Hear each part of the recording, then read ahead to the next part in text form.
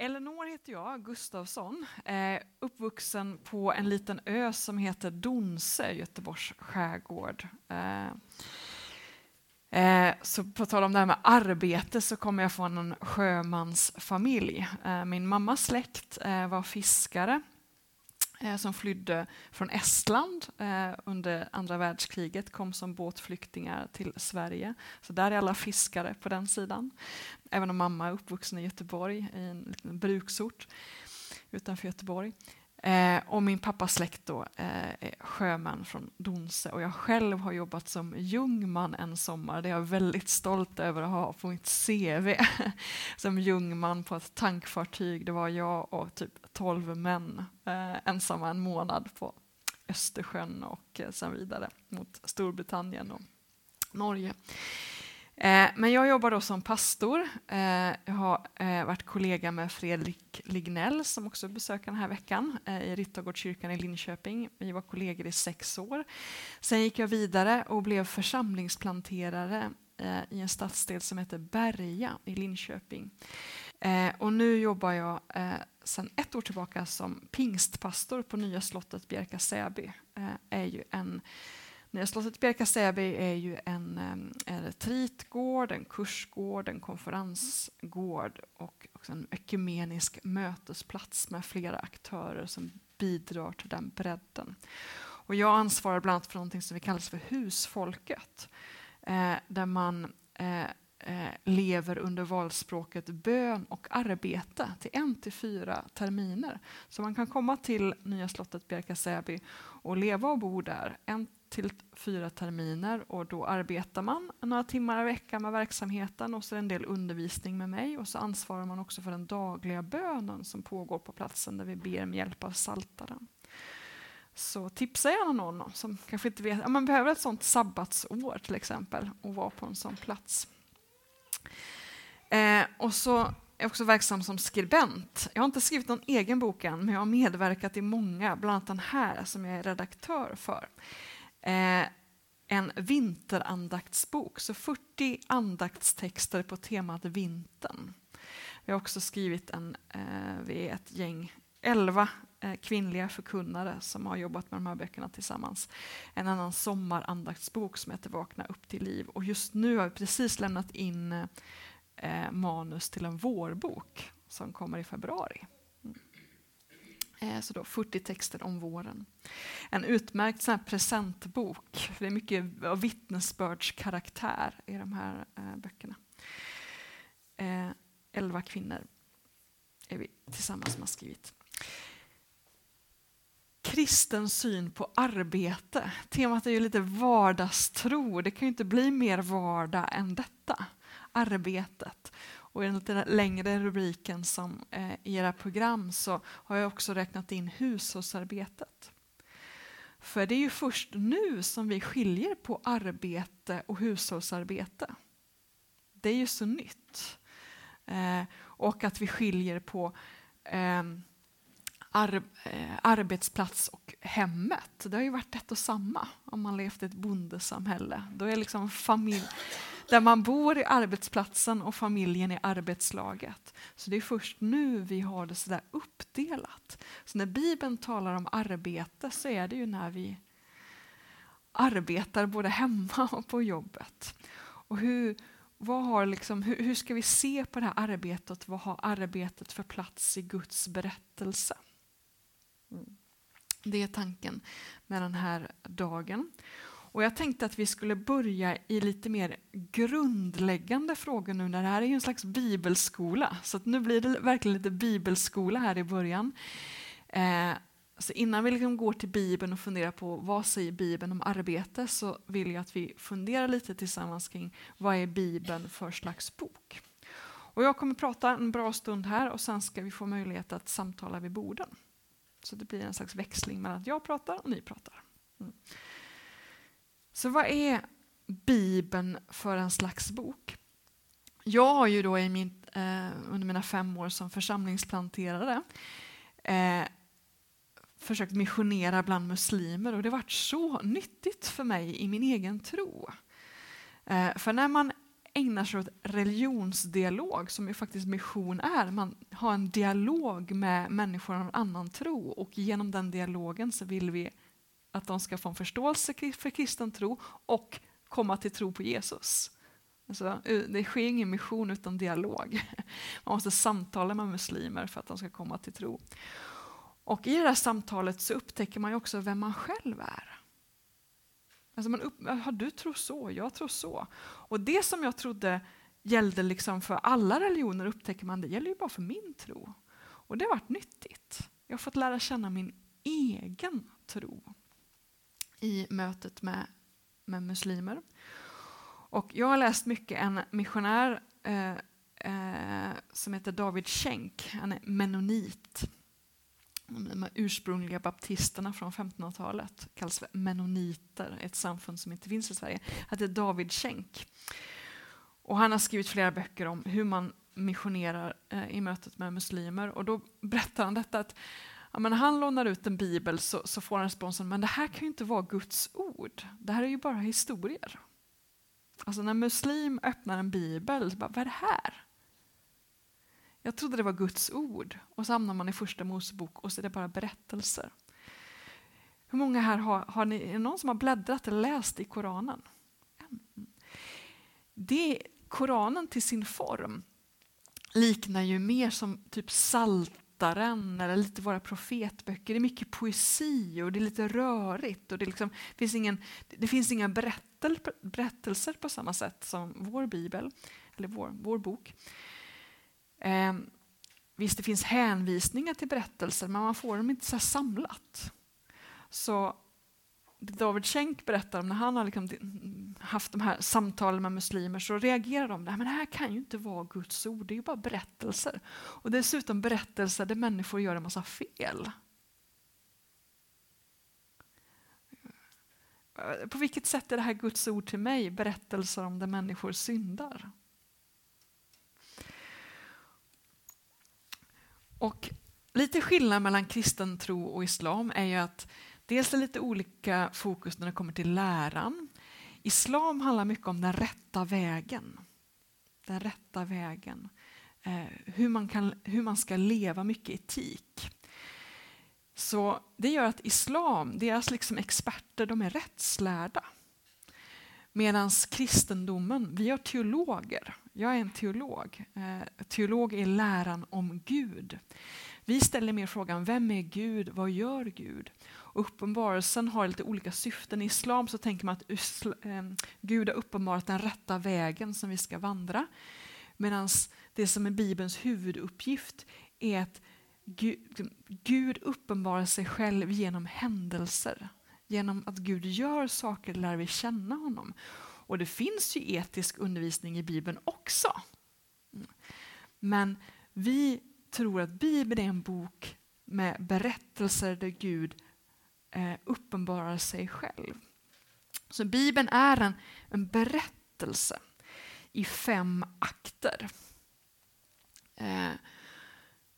Vi har skapelsen, vi har berättelsen om Israel, vi har berättelsen om Jesus, vi har berättelsen om kyrkan, vi har berättelsen om nyskapelse. Och då finns det en slags röd tråd här. Det börjar i skapelsen, går vidare med ett gudsfolk, med Jesus, med ett annat gudsfolk, och sen har vi en nyskapelse. Så Bibeln är ju en bok med 66 böcker, men berättar en berättelse. Den här berättelsen om världen, om Gud. Berättelser formar vår längtan och vår världsbild. Vi överöses ju av massa berättelser hela tiden. Filmer, serier, romaner. Och vi kanske tänker på det som underhållning. Men det de här berättelserna gör är att de gör någonting med vår längtan och vår syn på världen och vad vi har för mål. Mycket av de här Hollywoodfilmerna liksom handlar ju om att man liksom ska göra allt för kärleken. Det är det som är det viktigaste. Och den egna lyckan. Det är vi jättepräglade av. Och vi behöver leva i Bibelns berättelser för att kunna leva enligt det som är Bibelns mål och mening. Vi behöver formas av de berättelserna. En plats där vi liksom verkligen får höra Bibelns berättelser är ju i söndagsskolan. Och vi ska snart börja titta på en berättelse om 2 arbetare, nämligen Kain och Abel. Kain och Abel. En var ju jordbrukare och en var jägare. 2 arbetare som hamnar i konflikt med varandra. Sören Dalevi, han har varit en del i Dagen nu senast. Han är biskop i Karlstad. Och han har gjort en avhandling som heter Gud som haver barnen kär. Som handlar om barnsyn, gudsbild och Jesus bild i 2 barnbiblar som är spridda i Svenska kyrkan. Och tittat lite på vad är det för teologi som finns i våra barnbiblar? Det är vårt första möte med Bibeln. Jag har inte läst hela den avhandlingen, jag har bara läst delar av det. Det var länge sedan nu. Jag plockade fram den här gamla PowerPointen nu när jag skulle hit. För jag tänkte att det kan vara intressant att börja i den änden när vi ska börja titta på Kain och Abel. Hur många har läst den här bibeln? Barnens bibel av en man faktiskt som heter Anne Vries, holländare. Den är ju jättevanlig. Jag har den där hemma. Det är mammas gamla barnbibel. Och nu står jag mitt i en flytt. Jag ska flytta på fredag till Bjärka-Säby där jag arbetar. Så att jag hittar inte den bibeln när jag ska åka hit utan den ligger i kartongerna. Den här barnbibeln är det allt färre som använder som jobbar med barnverksamhet i kyrkan för att den har en problematisk gudsbild. Och det har han då lyft fram i den här avhandlingen. Och Sören Dalevi har också nu varit med och tagit fram en ny barnbibel som heter Barnens bästa bibel med jättefästiga bilder. Den rekommenderar jag verkligen. Men jag skulle vilja lyfta fram lite citat från den här avhandlingen.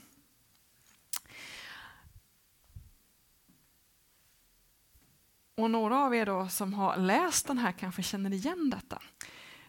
Först lite övergripande vad han säger om överlag om barnbiblar. För när vi liksom tar Bibelns berättelser i mötet med barn så gör vi ofta om det till sagor. Alltså vi använder den formen. Och då säger Sören Dalevi, när vi gör om bibelberättelsen till barnberättelser, då är det lätt att sagans form tar över och någonting händer. I textanalyserna blir det till exempel tydligt hur barnens bibel tagit över mycket av sagans form. Inte minst sagans dualistiska struktur i form av en tydlig distinktion mellan hjälte och motståndare, mellan lydig och olydig, mellan lycklig och olycklig, men också det lyckliga slutet för hjälten och det olyckliga slutet för motståndaren.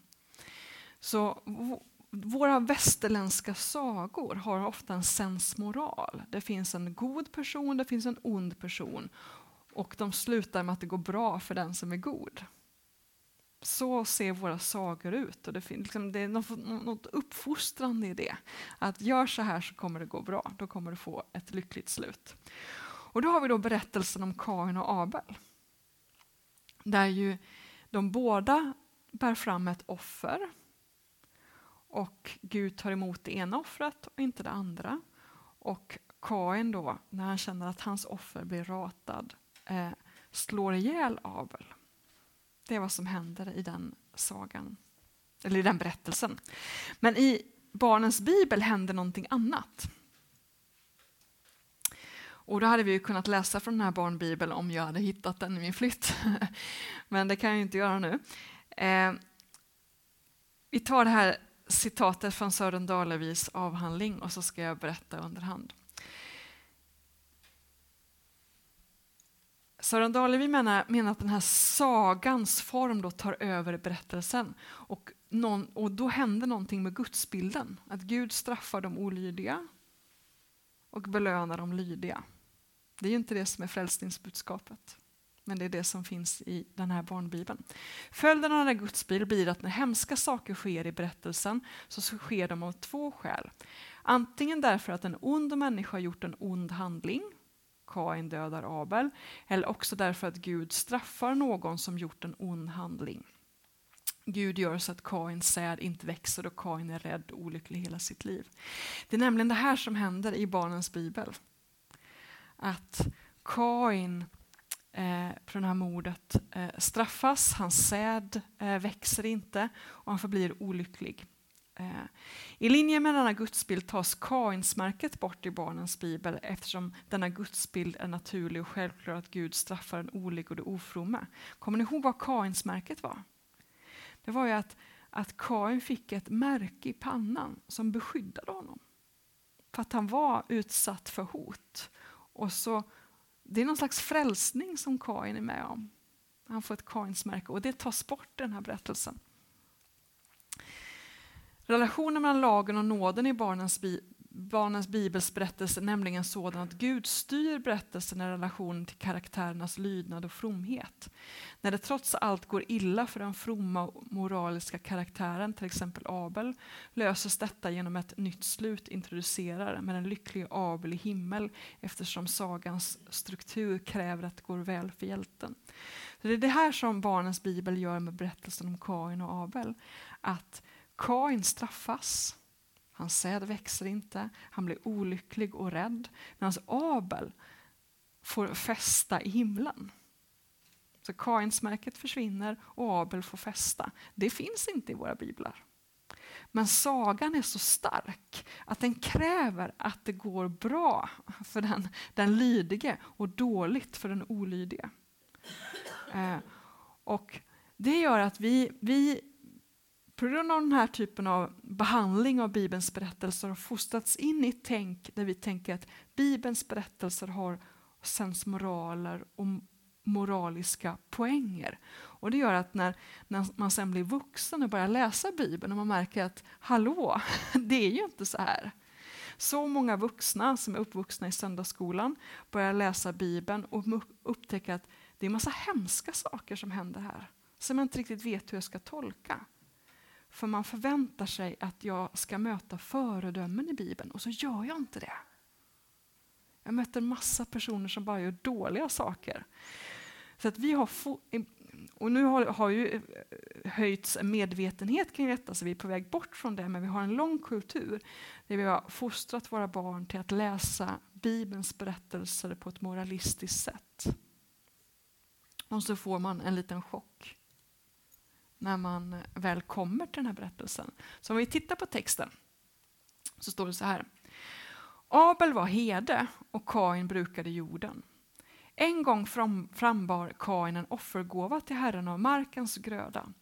Abel frambar också en gåva och offrade de fetaste delarna av de förstfödda djuren i sin jord. Herren såg med välvilja på Abels och hans gåva, men inte på Kains och hans gåva. Då blev Kain vred och han sänkte blicken. Och vi undrar ju, varför såg inte Gud till Kains offer? Och det får vi inget svar på. Det är ett mysterium. Och Bibeln, alltså det finns massa gåtor som Bibeln inte besvarar. Där Bibeln kanske vill hjälpa oss att inse att nej, men vi får inte svar på alla frågor. Hela berättelsen om Jobb handlar om det. Att Jobb har en massa frågor och han får inte svar på det. Utan måste acceptera att Gud är större. Han får aldrig svar på varför han får lida. Så Bibeln har massa obesvarade gåtor. Och jag kan tycka att det är lite skönt i det här fallet. För att det där är en ensak mellan Gud och Kain. Det får inte vi veta. Varför tog inte Gud mot Kains offer? Det får vi inte veta. Och berättelserna saknar ofta sensmoral. Alltså det finns ingen moralisk undervisning i den här berättelsen. För vi får inte reda på vad Kain gjorde för fel. Däremot får vi detta. Herren sa till Kain, varför är du vred och varför sänker du blicken? Om du handlar rätt vågar du ju lyfta blicken. Men om du inte handlar rätt ligger synden vid dörren. Dig ska den åtrå, men du ska råda över den. Den där frasen är svåröversatt. Är den uppmaning eller ett löfte? Och det kan tolkas på båda sätt. Antagligen är det meningen. Alltså Gud befaller oss att ta kontroll över vår vrede. och säger också: en dag ska du få kraft så du kan kontrollera din vrede. Det är det som sker med pingsten, när den heliga ande kommer och ger oss kraft så att vi kan gå den rätta vägen. Den heliga ande hjälper oss att hantera vreden. Så det finns ett löfte om att en dag ska den här våldsspiralen som vreden sätter igång, så Gud ska sätta stopp för den.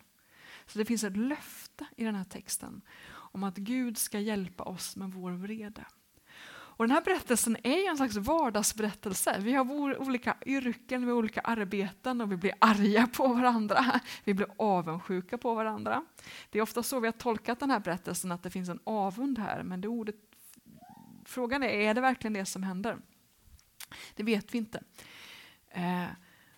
Men Gud, i den här berättelsen så finns det ingen sensmoral. Det finns bara en uppmaning att vi ska ta kontroll över vreden och ett löfte om att vi en gång ska få göra det. Så sammanfatta lite kring hur läser man Bibeln nu när vi ska läsa Bibeln utifrån den här frågan kring en kristen syn på arbete. Så ska man inte läsa Bibeln så som det står där i början, utan man ska läsa som det står i parentesen. Bibeln har svarat. Vi pratar ofta att Bibeln har svarat. Men Bibeln är också fylld av mysterier, obesvarade frågor. Som varför tog inte Gud emot Kains offer? Ja, men vi vet inte. En annan sån här vanlig dum grej vi säger är att GT gäller lagen och NT gäller nåden. Gud är nådefull i både GT och NT, men på olika sätt. Och vi har det till exempel i berättelsen om Kain. Hur Gud beskyddar Kain, ger det här Kains-märket som beskyddar honom, som frälser honom. Alltså Gud är också nådefull i GT. Att personerna i GT är moraliska föredömen, det är de inte, snarare tvärtom. Alltså de gör ofta helt fel. Och poängen i de här berättelserna är att Gud använder dem i alla fall. Alltså där har vi nåden. Ta Simson till exempel, som vi ofta presenterar som en hjälte i våra barnberättelser, i vår förkunnelse. Simson är en Guds nasir. Har en speciell uppgift som krävde att han levde extra heligt. Till exempel inte dricka alkohol och att hålla hårt på renlighetslagarna. Och han gör massa fel. Han hänger på en vingård och dricker antagligen alkohol. Han använder ett skelett som vapen. Det kan han inte göra om man ska hålla på renlighetslagarna. Ja, han hänger med en kvinna som inte är från Israels folk. Och ändå använder Gud honom. Han gör bara fel. Och Gud överger inte Simson utan använder honom i alla fall. Och det behöver vi hjälpa varandra att läsa de gammaltestamentliga berättelserna på det här sättet. Att när vi reagerar och tänker så här, varför gör de så här? Det här är ju jättedumt. Då reagerar vi rätt. De gör fel. Ofta Bibelns berättelser. Bibelns karaktärer. Och budskapet är, Gud använder dem i alla fall. Och Gud kan använda oss. Trots att vi inte är moraliska föredömen.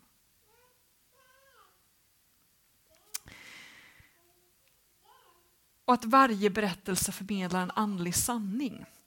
Varje berättelse måste läsas i ljuset av den stora berättelsen för att vi ska förstå den. Så i berättelsen om Kain och Abel, vi har mysteriet, vi vet inte varför Gud såg till Kains offer. Gud beskyddar Kain från att bli mördad, blodshämnd. Vi har avsaknaden av moraliska föredömen. Vi vet som sagt inte varför Gud såg med välvilja på Abels offer. Och den stora berättelsen, en dag ska mänskligheten råda över synden med hjälp av den heliga ande. Alltså man måste läsa den här berättelsen i ljuset av helheten och det här löftet om den heliga ande. Så Bibeln är massa små berättelser, men också en stor berättelse. Känner vi igen lite av sagans form. Alltså, Bibeln börjar med i begynnelsen. Och så slutar den med och de ska vara kungar i evigheters evighet. Om Guds folk. Så det är en berättelse. Och man kan ju sammanfatta den här berättelsen på olika sätt. Men om vi tänker på oss utifrån det här med arbete då, så skulle man kunna säga att det här är en berättelse om människans uppgift att vara Guds avbild. Det ska vi prata mycket om idag. Och det vill säga regent, för det är vad det bland annat betyder detta att vi är Guds avbilder, att vi är Guds regenter i Guds skapelse, vi ska härska. Om hur människan bröt sönder detta partnerskap och hur Gud upprättar detta partnerskap igen. En upprättelse som kulminerar i Jesus Kristus. Så vi är skapta till att vi har partners med Gud, att arbeta tillsammans med honom. Vi bröt det partnerskapet och så upprättas vi igen som regenter. Då har vi det där. Det börjar med i begynnelsen. Vi får höra om hur vi är skapta som Guds avbilder. Och det slutar med att vi återigen blir installerade som kungar, som härskare över världen. Så det är berättelsen om arbetet sammanfattningsvis. Men det är ju en komplicerad berättelse. Det är många karaktärer. Man ska hålla koll på vem kommer först och vem kommer sen. Och det är många små berättelser med sin egen intrig, sin egen historia. Det är olika berättartekniker, det vi kallar för genrer. Man berättar på olika sätt. Inte en röd tråd utan flera röda trådar. Alltså teman som löper parallellt. Och så många svåra men meningsfulla ord. Så man behöver lite hjälp. Och ett sånt verktyg är The Bible Project. Hur många känner till The Bible Project? Nej, det är korta filmer. Ja, precis. Det är ett amerikanskt projekt som nu används i flera länder och håller på att översättas. Och det håller på att översättas till svenska. Det finns en hemsida, men enklast är att gå in på YouTube och söka då på The Bible Project svenska. Då får man fram den här kanalen och så går man in på kanalen och då finns det en massa program på den kanalen. Och de är också sorterade i spellistor. De har lite olika typer av filmer. De har den här spellistan där det står Gamla testamentet. Då sammanfattar de en bibelbok på 5-8 minuter. Och just berättar boken som en berättelse. Deras syfte med hela projektet är just att hjälpa människor att förstå berättelsen. Att Bibeln är en berättelse, förstå den röda tråden i den enskilda boken men också i helheten. Så här, nu finns det bara 35 böcker så det saknas lite till Gamla testamentet. Sen har man för Nya testamentet också och sen har man en längre genomgång av Lukas och apostlagärningarna. Den kan man kolla med om man har en äldre söndagsskolegrupp till exempel. För då är det svenskt tal och svenskt tal i de här filmerna. Och sen har de också temafilmer där man just drar ett tema genom hela Bibeln. Och då har man en serie här man kallar för adventsserien. Det är teman som har med adventstiden att göra. Till exempel hopp. Vad säger Bibeln om hopp? 5 minuter. Och det tycker jag är de bästa filmerna för att de har gjort hur många sådana filmer som helst i Bible Project. Men än så länge är det bara 4 temafilmer som är översatta. Filmer om vad det innebär att vara Guds avbild, hur man ska se på jorden. De har en jättebra serie med flera filmer som handlar om andliga varelser. Det vill säga Gud, vad menar vi med begreppet Gud i Bibeln? Demoner, änglar, keruber. Och så får man hjälp att förstå änglarnas roll i helheten. Så det är ett verktyg som jag verkligen rekommenderar att man använder i sin egen bibelläsning och i grupp. Lite repetition. En del här kan få ha stenkoll och någon har mindre koll på när det kommer till den andra akten i den här stora berättelsen. Ni vet, skapelse, Israel, Jesus, kyrkan, nyskapelse. Det är ju Israels, den här akten som handlar om Israel som kan vara lite rörig. Den börjar ju med patriarkerna, Abraham, Isak och Jakob. I och med Josef så hamnar man ju i Egypten som slavar. Gud räddar Israel från slaveriet i Egypten, det vi kallar för Exodus, uttåget ut ur Egypten.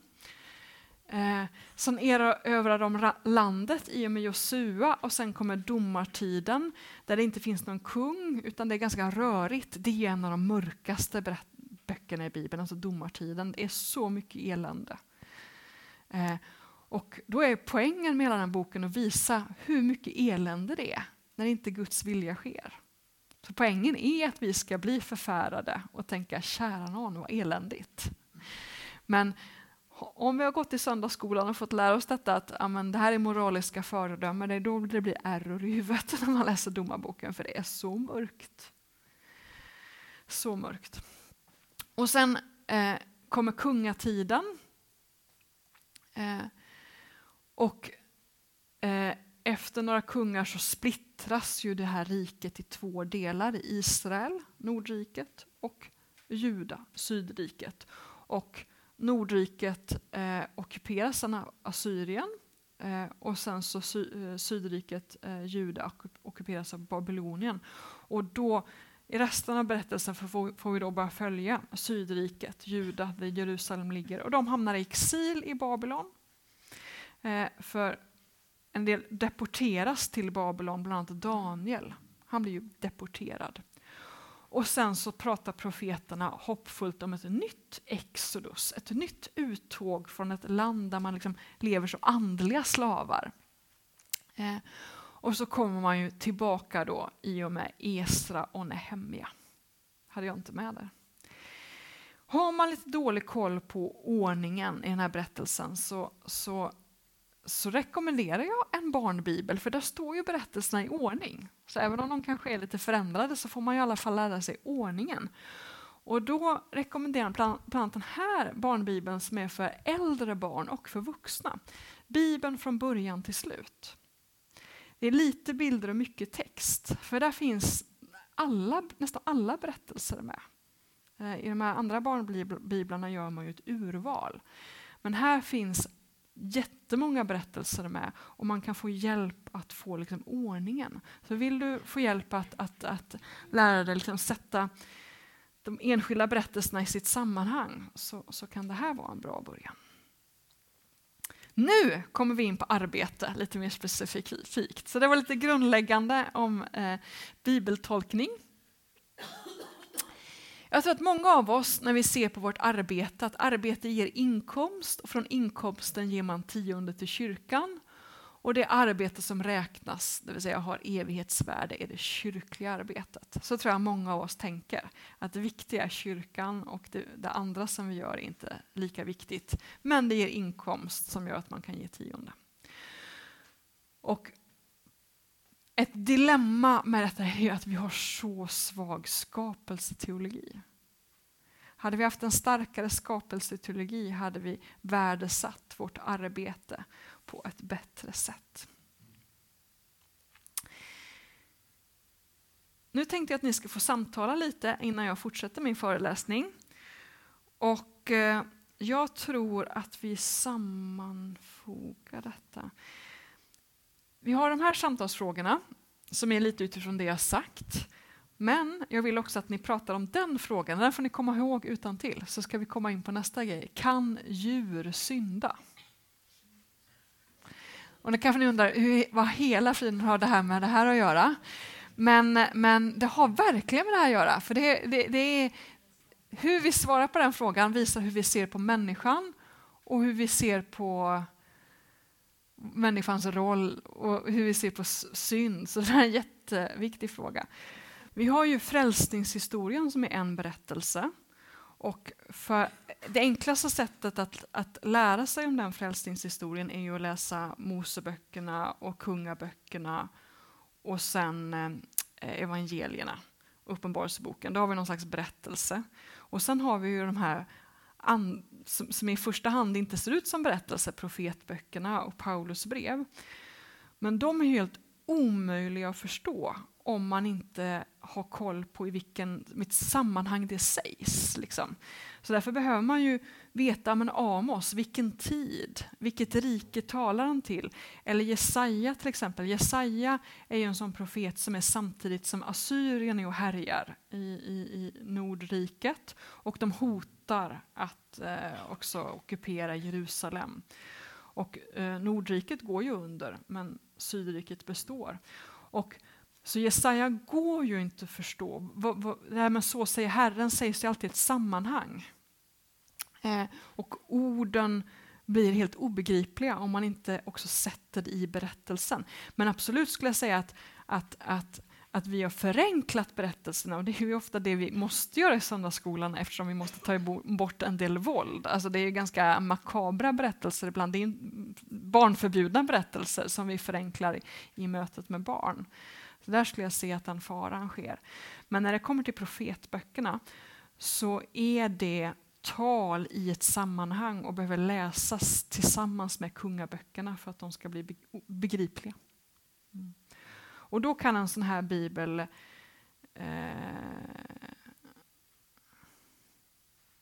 vara bra för att just se liksom, de här profetböckerna, var någonstans i den här kronologin de hamnar. Någon mer fråga?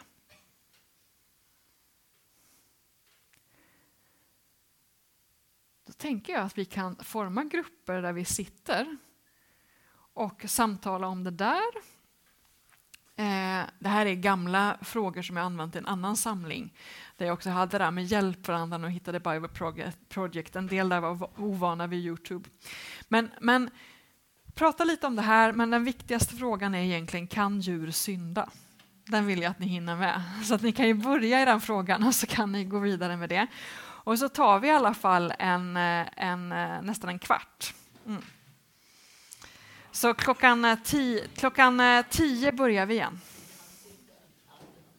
Och om djur kan synda, vad är synd då? Vad är en typisk djursynd? Om de inte kan synda, varför kan de inte det? Så motivera ert svar.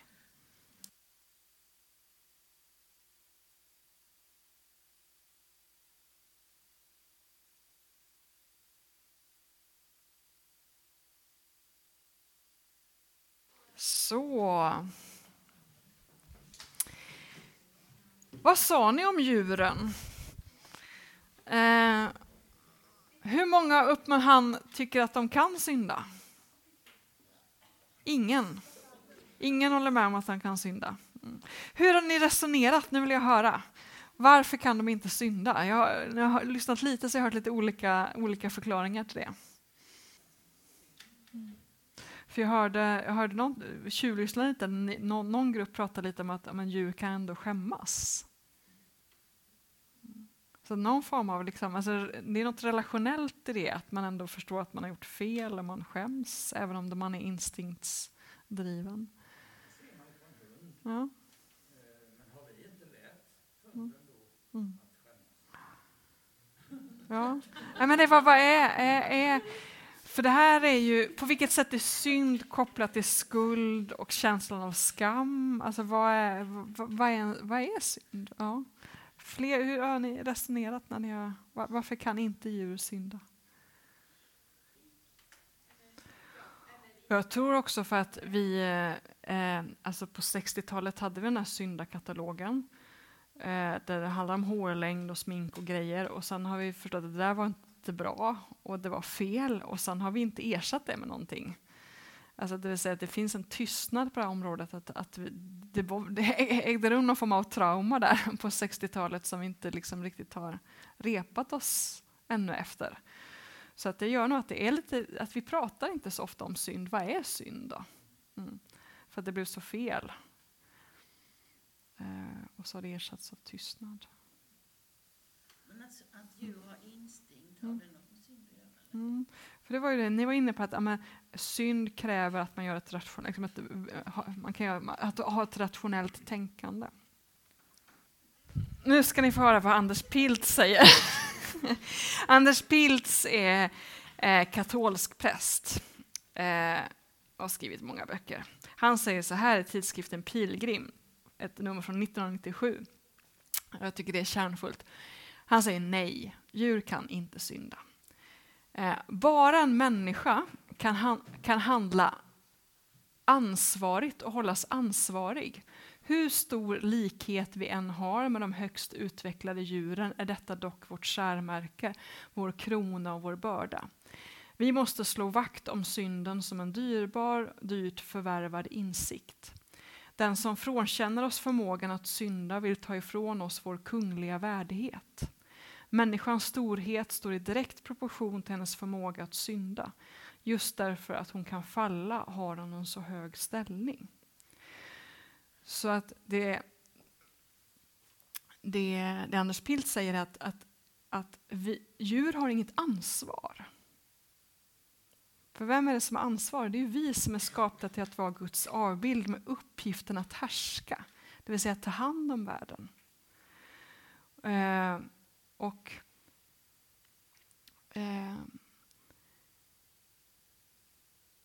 Det är när vi inte sköter det ansvaret, den uppgiften som vi syndar, alltså när vi inte agerar korrekt i relation till det uppdraget. Så det som skiljer oss från djuren är att vi har fått ett uppdrag. Det har inte djuren. Men annars finns det mycket likheter mellan djur och människa. För både djur och människa enligt liksom berättelsen, som det finns mycket symbolik i, är att Gud har tagit från jorden och format någonting och blåst in sin livsande. Det är intressant att det finns egentligen nästan som 2 skapelseberättelser i första Mosebok. Först kapitel 1, när vi har den här 7 dagars berättelsen. Då ju Gud skapar först djuren och sen människan. Men i kapitel 2 då berättas det att det finns jord och så finns det ingen ordentlig växtlighet, för det finns ingen som kan ta hand om växtligheten. Så då skapar Gud Adam som en trädgårdsmästare, och sen blir Adam så ensam. Så då skapar Gud djuren. Så där kommer djuren efter människan. Så Gud för fram djur till Adam och bara, hej, du kanske kan umgås med någon av de här. Och Adam känner sig ändå ensam, varpå Adam försätts sin sömn, och så skapar Gud Eva ur Adams sida, inte revben utan sida, som har med just att hon är jämlik med Adam från hans sida. Och när Adam vaknar så utbrister han, det är ben av mina ben, kött av mitt kött. Liksom. Men det är någon som har armar och ben som jag, någon som jag kan umgås med. Och sen så skapas det här, så uppstår det här sexuella begäret. Så att Gud skapar inte Eva för att Adam skulle få en sexpartner, utan för att Adam skulle få en kompis som han kunde umgås med. Men eftersom Eva kommer från Adams sida, de har varit ett kött, så finns det ett sexuellt begär mellan man och kvinna, för de har en gång varit ett kött. Så det finns ju det här med utifrån det här med katten då, tänkte jag att när Adam var ensam, då tänkte Gud, om jag ger honom ett husdjur på något vis. Alltså det finns ändå i Guds skapelsetanke att det finns en gemenskap mellan djur och människor. För vi är båda varelser som Gud har skapat, och vi kan ha kontakt. Men det är ändå något som saknas. Alltså vi behöver den här mänskliga kontakten, så det var inte nog. Men en katt och en hund och en häst liksom kan ge någon form av kontakt. Och ibland, nu har jag inte med det i PowerPoint, men ibland när jag liksom riktar in de här bibelstudierna specifikt kring djur, då brukar jag läsa från en kattbegravningsbön av Stanley Hauerwas, som är en jättekänd teolog i västvärlden. De har haft väldigt mycket katter. Och då brukar jag ställa den här frågan, men hur ska man göra kring en begravning? Och det Stanley Hauerwas gör, det är att han bara tackar för att den här katten har betytt så mycket för dem. Och att de sörjer att den inte finns längre. Så det finns liksom ingen uppståndelsehopp i den här bönen, utan bara ett sånt uttryck av tack, att den här katten har hjälpt, liksom, har vittnat också om din godhet och din kärlek. För det är ju vad som är Bibelns berättelse, att skapelsen vittnar om Gud. Naturen och djuren. Så att det kan verkligen ske någonting gudomligt i mötet med en katt.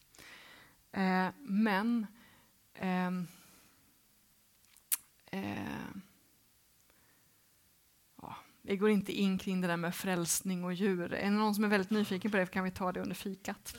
Jag försvann lite. Jag tror att jag själv, nu talar Mm. själv att jag är lite färgad av Disney. Ja. Den här kulturen Ja. som har förmänskligat Ja. djuren. Mm. Så vi borde säga självklart att djur kan synda, men det kanske handlar mer om att djur är olydiga. Mm. Och det är en annan sak. De vet att de inte får göra, men de gör det ändå. Mm. Och bra att ta upp det, att vi är ju som sagt väldigt formade av alla filmer och berättelser vi har. Och det Bibeln gör en skillnad är mellan, alltså vi pratar om djur.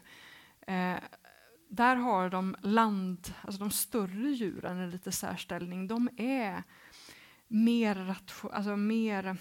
de är annorlunda än myror och insekter och så i Bibeln.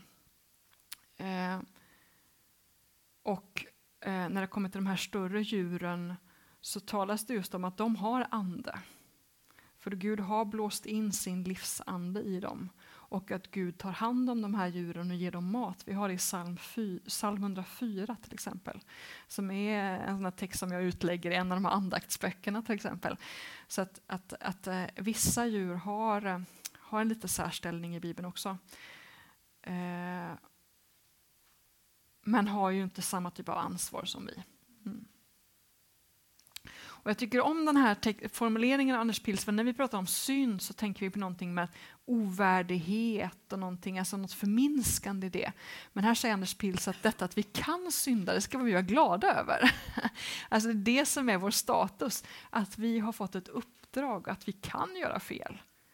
Just för att vi kan falla så har vi så hög ställning, alltså vi har en hög position. Så de som vill ta ifrån oss liksom, etiketten syndare tar också ifrån vårt ansvar. Och det ska vi gå in på nu med när vi tittar på skapelseberättelsen. Vi har ju i skapelseberättelsen hur Gud beskrivs som en arbetare och hur vi är skapade till hans avbild. Så Gud är en arbetare.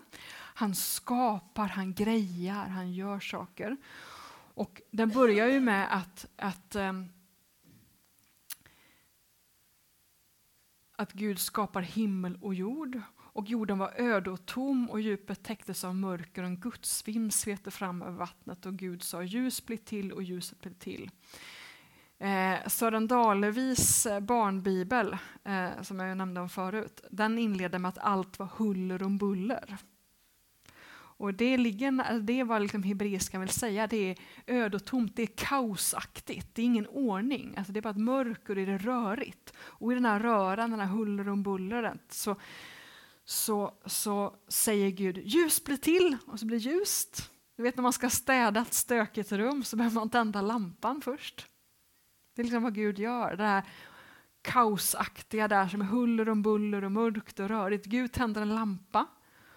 Och så kommer en gudsvind som svävar och ruvar. Och Gud agerar i Gamla testamentet med sina två händer, med ordet och anden. Det är någonting som försvinner ibland i våra bibelöversättningar. Det här är folkbibeln. Himlen är skapad genom Herrens ord, hela dess här genom hans muns ande. Vilket är ett jättekonstigt uttryck. Men det är att Gud skapar genom att tala och genom att blåsa. Så ur Guds mun kommer ord och ande. Och Gud agerar i världen genom att tala och genom att blåsa. Och det är utifrån detta vi har vår treenhetslära. Att ordet ur Guds mun har blivit människa i Jesus Kristus. Och sonen är ordet ur Guds mun. Därför är sonen evigt, för att det här ordet har alltid funnits. Så Gud har skapat världen genom Kristus, säger Paulus. Genom ordet. Kristus är ordet. Så Gud talar och Gud blåser. Och så finns det en slags symmetri där först kommer ljuset och sen separerar Gud himmel och hav. Och då är det utifrån den här föreställningen att liksom himlen också är någon slags vatten. Att det finns alltså var kommer regnet ifrån? Det kommer från någon vattencistern liksom i himlen. Och så separeras de två olika vattnen. Och sen separerar Gud, flyttar lite på havet så att det blir land. Så i början är det verkligen Gud som sorterar och städar. Det är huller om buller och Gud separerar himmel och hav. Och sen separerar han hav och land. Och sen kommer en klocka. Vad är det för klocka? Det är himlakropparna som skapas den 4:e dagen. Och det kan ju vi tycka är lite konstigt. Ja, men ljuset, kom inte det från himlakroppen? Ja, först kom ljuset och sen kom himlakropparna. Och poängen med de här himlakropparna, står det i den här skapelseberättelsen, är för att vi ska hålla ordning på tiden. Dagar, högtider och år. Så tiden kommer där. Och sen så fortsätter Gud med att fylla de här grejerna med saker. Så först fyller han himmel och hav med varelser. Och sen fyller han landet med varelser. Först djur och sen människa. Och sen kommer sabbaten, som är kopplad till det där klockan. Så det Gud gör är att han skapar, han ordnar och han namnger också. Så han sätter namn på det han skapar.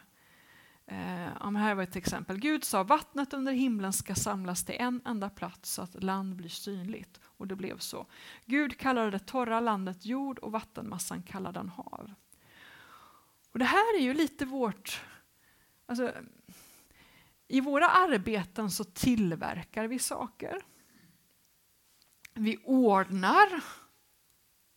Alltså städning. Alltså den som håller på med städning och sortering har ju verkligen en förebild i skapelseberättelsen. För att Gud städar i det där hullret och bullret. Liksom. Och namnger, det är de som har, till exempel jobbar med olika teoribildningar på universitetet, sätter ord på saker. Det är också vad vi mycket gör i vårt arbete, sätter ord på saker. Så i den här berättelsen har vi förebilden för vårt arbete. Skapa, ordna och namnge. Och så skapar ju Gud oss till sin avbild. Det står, vi ska göra människor som är vår avbild lika oss. De ska härska över havets fiskar, himlens fåglar, boskapen och alla vilda djur och alla kräldjur som finns på jorden. Gud skapade människan till sin avbild, till Guds avbild skapade han henne. Som man och kvinna skapade han dem. Och det där härska, när vi hör det så tänker vi på en despot. Vi kanske tänker på Putin till exempel som härskar i Ryssland. Och det är för att vi är så präglade av synden.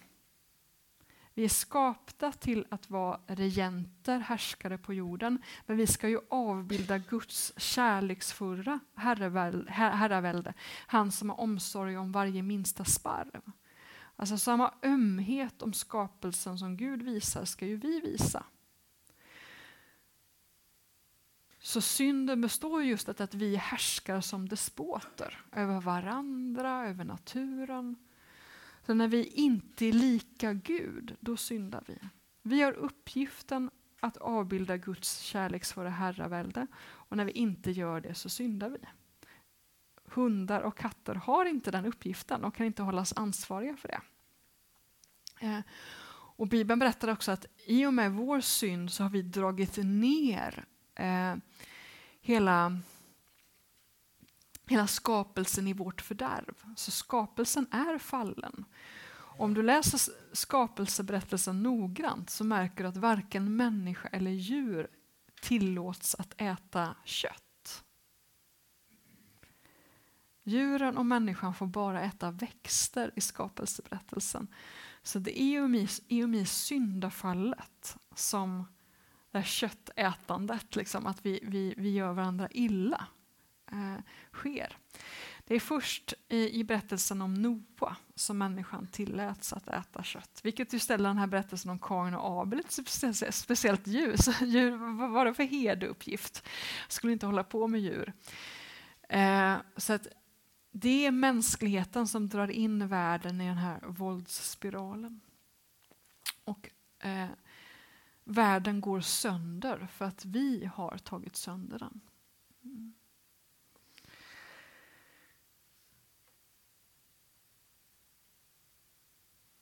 Ett exempel på just detta att människan blir lite medskapare. Alltså, det här förtydligas i kapitel 2 att människan blir en slags trädgårdsmästare, ska bruka och vårda Edens lustgård och vara medskapare tillsammans med Gud. Det är att Adam till exempel får namnge djuren. Så formade Herren Gud av jord alla markens djur och alla himlens fåglar och förde fram dem till mannen för att se vad han skulle kalla dem. Varje levande varelse fick det namn som mannen gav dem. Här ser vi ju då att himlen, enligt kapitel 1 så skulle ju fåglarna skapas innan människan. Men här skapas de efter människan. Vilket ju visar att det här är berättelser som vill förmedla en poäng. Och de är lite svåra att harmoniera. Om man ska ta det liksom strikt som en slags ordning eller förfarande. Så Adam får se de här djuren och så får han uppgiften att ge namn.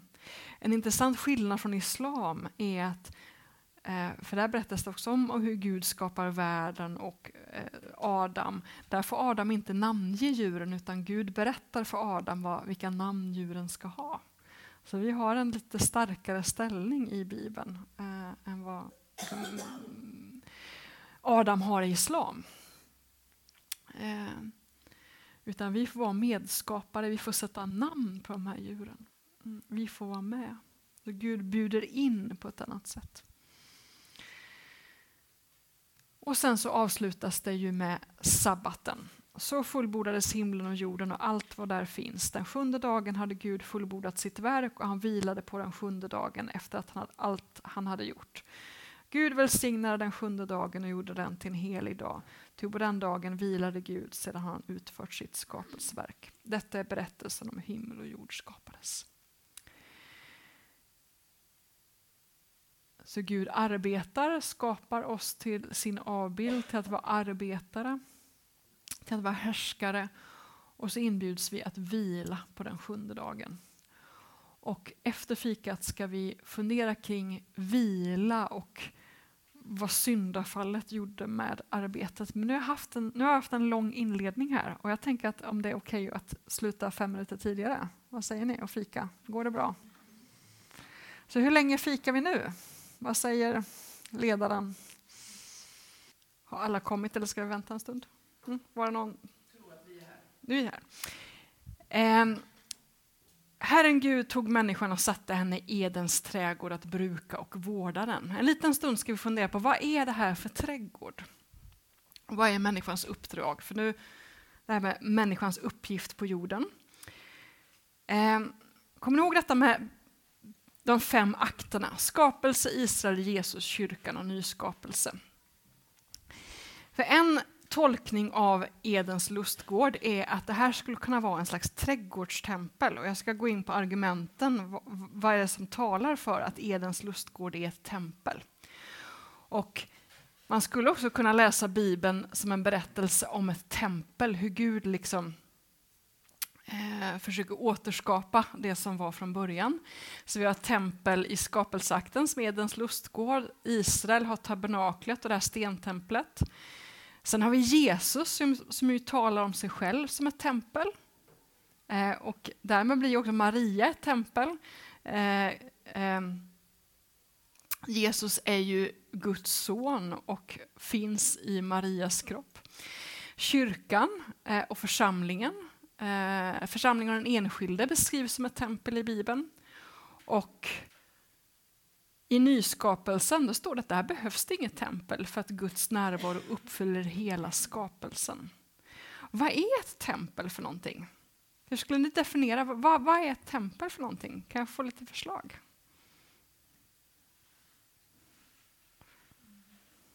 En avskild plats. En avskild plats. Gud och människa möts. Ja, Gud och människa möts. Det är en slags mötesplats. Där Gud är ju på ett sätt överallt, men det är en mötesplats där vi möter Gud, där Gud tillbeds. Det är också en plats för gudstjänst. Om vi tittar då på likheten mellan Edens lustgård och hur tabernaklet och stentemplet beskrivs, så ser vi att Gud vandrar omkring i trädgården, på samma sätt som Gud vandrar omkring i Israels läger. Ingången till Edens lustgård ligger i öster. Det låg också ingången till templet öster, så det har samma riktning, Edens lustgård, som templet. Ingången vaktas av keruber.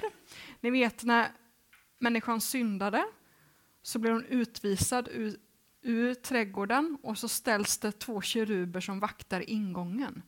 Och på den här förlåten i templet, det här gardintyget liksom mellan det heligaste och det allra heligaste, där var det också keruber broderade som vaktade ingången.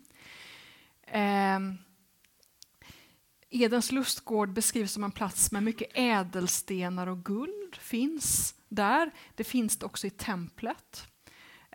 Det berättas om en flod i Edens lustgård. Den floden dyker upp sen i Hesekiel, när ett tempel beskrivs i profeten Hesekiel. Och det som jag tycker är superintressant, det är att det här ordparet, för nu kommer vi in på det som är människans arbete, bruka och vårda. Människan skulle bruka och vårda Edens lustgård.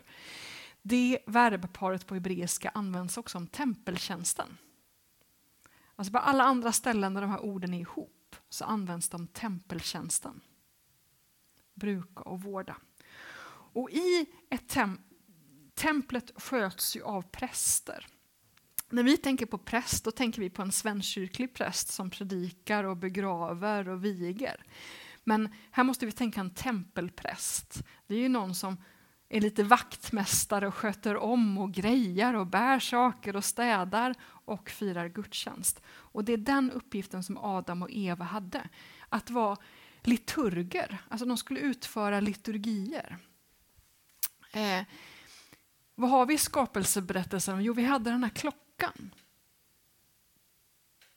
Himlakropparna var till för att utmärka högtider, dagar och år. Det är viktigt om man ska utföra olika liturgier och gudstjänster. Och vi har ju det beskrivet i Bibeln, olika morgonoffer, kvällsoffer, högtider. Vi har sabbaten som en helig dag. De skulle sköta om templet. De skulle äta av dess frukter. När vi tänker på offer, för prästerna skötte ju om offer, att det är någonting man offrar och ger ifrån sig. Men i Bibeln har vi flera olika offer. Vi har brännoffer. Där bränns allt upp som man ger till Gud. Vi har matoffer. Det fick prästerna äta av. Så folket kom med mat till templet och prästerna fick äta av matoffren. Vi har gemenskapsoffer som både folket och prästerna fick äta av tillsammans. Och vi har syndoffret och skuldoffret som prästerna fick äta. Så att prästerna får äta av frukterna i templet. Bruka och vårda templet. Så att om man då jämför skapelseberättelsen och sen hur tabernaklet och templet beskrivs i Moseböckerna och kungaböckerna och krönikeböckerna, så ser man så många likheter, vilket gör att teologerna då menar att Adam och Eva beskrivs, alltså Edens lustgård beskrivs som ett tempel och Adam och Eva ska ta hand om det här templet. Gud bor där och de ska leva i gemenskap med Gud i det här templet. Men Adam och Eva ville ju inte vara Guds präst, utan de åt ju av den förbjudna frukten. Och nu kommer vi in på det här med synd. Vad är synd? Den här barnens bibel som jag pratade om förut trycker mycket på det här med lydnad och olydnad. Och det är någonting vi har pratat mycket om i väst, att människans första synd var olydnaden, att hon åt av den här frukten som var förbjuden. Men i östkyrkan talar man mycket mer om att människans ursynd är högmodet. Det står ju också i Ordspråksboken, högmod går före fall. För varför åt människan av den förbjudna frukten? Jo, för att ormen hade sagt att de skulle bli som gudar. Alltså, de vill ta Guds plats. De vill inte vara präster och leva äta av frukterna och säga tack så mycket. Alltså leva i gemenskap med Gud på det sättet, utan de ville bygga sitt eget tempel, sitt eget paradis, sin egen trädgård. De vill inte leva i det här trädgårdstemplet i gemenskap med Gud. Så människan gör ju uppror vill inte vara tempelpräst utan vill bygga sitt eget paradis, vara sin egen Gud. Och då säger ju Gud så här till Adam: förbannad ska marken vara för din skull, men möda ska du hämta din näring från den så länge du lever. Törn och tistel skall den ge dig, du ska äta av växterna på marken, du ska slita för ditt bröd i ditt anletes svett tills du vänder åter till jorden. Ordet Adam betyder just, alltså, jord kommer från jorden. Namnet Adam kommer från jorden. Men människan är skapt av jorden. Det finns ett band mellan människan och jorden. Så när människan faller så faller också hela skapelsen. Den blir förbannad. På grund av Adam. Han är Guds avbild, härskare. De är mannen och kvinnan är tillsammans Guds avbild. Och någonting händer med skapelsen när människan syndar. Och vi får den här tillvaron. Törn och tistel. Möda och slit. Och det är kanske ofta så vi tänker kring arbetet, på någonting som är jobbigt. Människan var skapt till att arbeta, men tack vare synden så blev arbetet mödosamt. När vi tänker på ett paradis så tänker vi på platsen där man inte arbetar, men Edens lustgård var en arbetsplats. Människan var skapt till att ta hand om de fruktträd som Gud hade planterat. Nu måste de göra allting från grunden och det är jättemödosamt. Och det är tistel och törner och ogräs. Sen är ju då Bibelns berättelse en berättelse om hur Gud liksom försöker upprätta detta. Upprätta människan som Guds avbild, som Guds medregent, partner. Och vi har det i berättelsen om Noa. Det står så här när Noa föds. Han, det vill säga Noas pappa. Han gav honom namnet Noa, ty sa han, denna ska ge oss lättnad i vårt arbete och vår möda när vi brukar jorden som Herren har förbannat. För namnet Noa betyder just vila eller tröst eller lättnad. Så att Noas pappa ser någonting, att det finns någon form av frälsning som kommer komma i och med Noa. Och vad händer? Att typ hela jorden döps i vatten. Och det blir en slags restart av skapelsen. Och vad gör Noa när han kommer ut? Vad odlar han för någonting? Är det någon som kommer ihåg det? Vad odlar han för någonting? Vin, ja. Han gör en vingård. Det står att Noa är den första som gör en vingård. Det är ju inte tistel och törne. Det är svårt att odla vin. Men så dricker han ju sig också berusad av det här vinet och det blir massa dysfunktionella relationer mellan han och hans döttrar och så. Så att någon form av lättnad blir i och med Noa. Jorden får en omstart. Det har kommit ett litet streck där. Men det som sen händer är ju att Gud utväljer Israel till att vara ett folk av präster och kungar. Så att den uppgift som Adam och Eva fick i skapelsen, att vara Guds härskare, att vara Guds präster, får nu Israels folk. Så de får på nytt den här kallelsen med Abraham, Isak och Jakob. Och det går bra för dem. Josef verkar fungera som en slags lyckoamulett. Genom Josef så räddas ju hela regionen från hungersnöd till exempel. Så det finns en slags hjälp som Gud ger genom Israels folk till världen. Men så händer någonting. De växer till där i Egypten och hamnar i slavtjänst. Och då står det så här. Israeliterna tvingades till slavtjänst och deras liv förbittrades av det tunga arbetet med lera och tegel och allt arbete på fälten, all denna slavtjänst som de tvingades till. Det måste ju vara vers 13-14. Det är därför det där strecket har hamnat här. Så deras liv blir förbittrat. Och Gud hör det där klagoropet.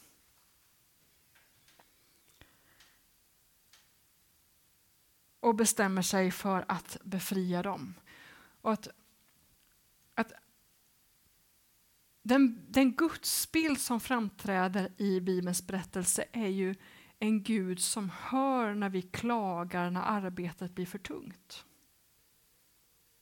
Gud vill hjälpa oss med vårt arbete. När det blir mödosamt och svårt så hör Gud det ropet. Och det gör ju Gud fortfarande. Där vi behöver fundera på vad är vår tids slavar, om vi nu gör en liten utvikning. Vår tids slavar. Kommer ni ihåg det här fartyget Evergreen i Suez? Suezkanalen där så många fartyg passerar som är på väg från Kina. Den resan har min pappa gjort 2 gånger. Han har sagt att det krävs ett helt rum med cigaretter för att ta sig genom Suezkanalen, för det är så många man måste muta. Därför kallas den för liksom Marlborough-land, för att det är så svårt att komma igenom den här kanalen. Det var ju ett containerfartyg som fastnade i Suezkanalen och som bromsade upp alla leveranser. En av de varorna som fanns på det här fartyget, det var Kristina Lunds gravsten.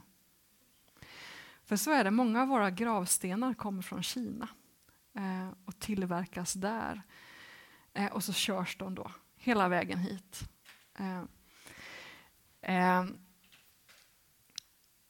Så de produkterna som var på det här fartyget är ju sådana produkter som har gjorts i Asien under delvis slavliknande förhållanden. Och det här fartyget kom till slut loss i Stilla veckan, så i samband med påsken. Och då såg jag någon som liksom liknade att det här är parallellen till den judiska påsken. Den judiska påsken firas ju till minne av Israels befrielse från slaveriet. Nu kom det här containerfartyget loss. Och då tänkte jag, det är snarare en påminnelse om de människor som fortfarande är slavar. Och som vi bidrar till det. Vi köper deras billiga produkter. Och för att det liksom gör att de är kvar i det där slavliknande förhållandet. Så när jag såg om den här båten så tror jag är mer en påminnelse om att vi är så snabbt att vi har fostrats till att identifiera oss med Israel. Vi är Israel, vi är ju Guds folk. Och Gud är den som befriar. Och ibland behöver vi ju faktiskt identifiera oss med Egypten i den här berättelsen. Vi är de som förslavar andra genom vårt sätt att leva. Kristina Lunds gravsten, alltså det finns en företagare i Sverige som just jobbar med gravstenstillverkning i Kina, där man försöker bygga upp då stenhuggeri, stenbrott, där man faktiskt följer säkerhetsregler och förbättrar arbetsvillkoren. Så just de här gravstenarna kanske ändå har tillverkats under bra förhållanden just för att någon vill förbättra arbetsvillkoren i Kina. Men det fanns nog annat skräp där. Jag är ju pingstpastor nu, men jag skulle ändå vilja rekommendera mitt gamla samfundsmaterial i de här frågorna. Ekumeniakyrkan kanske också har det, men EFK har i alla fall för några år sedan skapat ett samtalsmaterial om människohandel. Det är ju vår tids slaveri, människohandel, man handlar med människor. Det här är ett utmärkt material att använda i små grupper. Det är både lite omvärldsanalys och bibelreflektioner. Då kan man som samtalsgrupp eller cellgrupp använda det här materialet. Det finns gratis att ladda ner på EFKs hemsida. Där finns det lite fakta om människohandel. Vad är människohandel? Det är all form av tvångsarbete när man inte har det här valet. Man tvingas att utföra den här sysslan. Det är inte bara sexhandel, utan det handlar också om fiske, om kläder och byggnation. All form av barnarbete räknas som människohandel, eftersom barn kan inte välja, utan de tvingas till saker. Tvångsgiftermål räknas också som människohandel.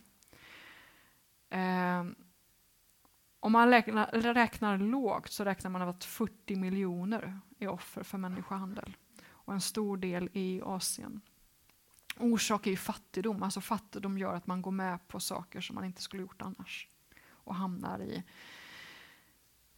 till exempel fiske. Det tycker jag, kanske också för att det kommer nära utifrån att det är min bakgrund. Alltså människor som tvingas som skriver på någon form av avtal och sen hamnar på fiskebåtar i Asien och aldrig kommer i land. Så de fiskar i haven, så kommer det båt och hämtar fisken. Och de ser aldrig land igen och torteras på de här båtarna. Och det finns på EFKs hemsida där filmer, där det är bland annat en intervju med en sån här fiskare som han har lyckats rädda och få återse sin familj. Så, och de här ropen hör ju också Gud, och Gud vill rädda dem och inbjuder oss att vara med och hjälpa till. Här är någon lista på de länder som har mest problem med detta. Och den kanske skulle varit på andra hållet. Det är hur många miljoner som finns.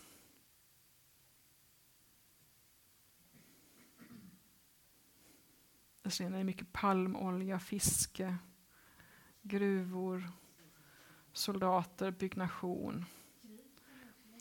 Ja, där har vi precis soldater. Nordkorea till exempel hyr ut alltså de som jobbar i andra länder och de kommer från Nordkorea.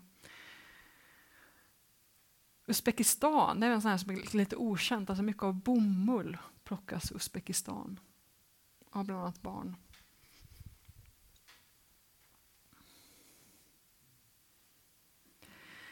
Så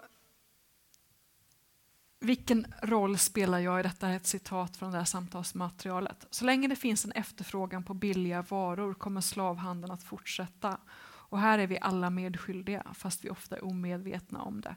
Blusen eller skjortan jag köper är troligen gjord av bomull som plockats av barn i Uzbekistan som tvingas ut på fälten istället för att gå i skolan. Den är sydd på fabriker i Indien eller Bangladesh där människor får arbeta för svältlöner. Mineralerna i våra mobiltelefoner kommer från gruvor i exempelvis Kongo där barn tvingas arbeta från soluppgång till solnedgång. Så det finns fortfarande slavar. Och Gud vill befria oss från det mödosamma arbetet. Och Gud befriade då Israel. De leddes ut på en vandring ut i öknen till Sinai berg och där fick de ta emot lagen. Och där finns ju sabbatsbudet.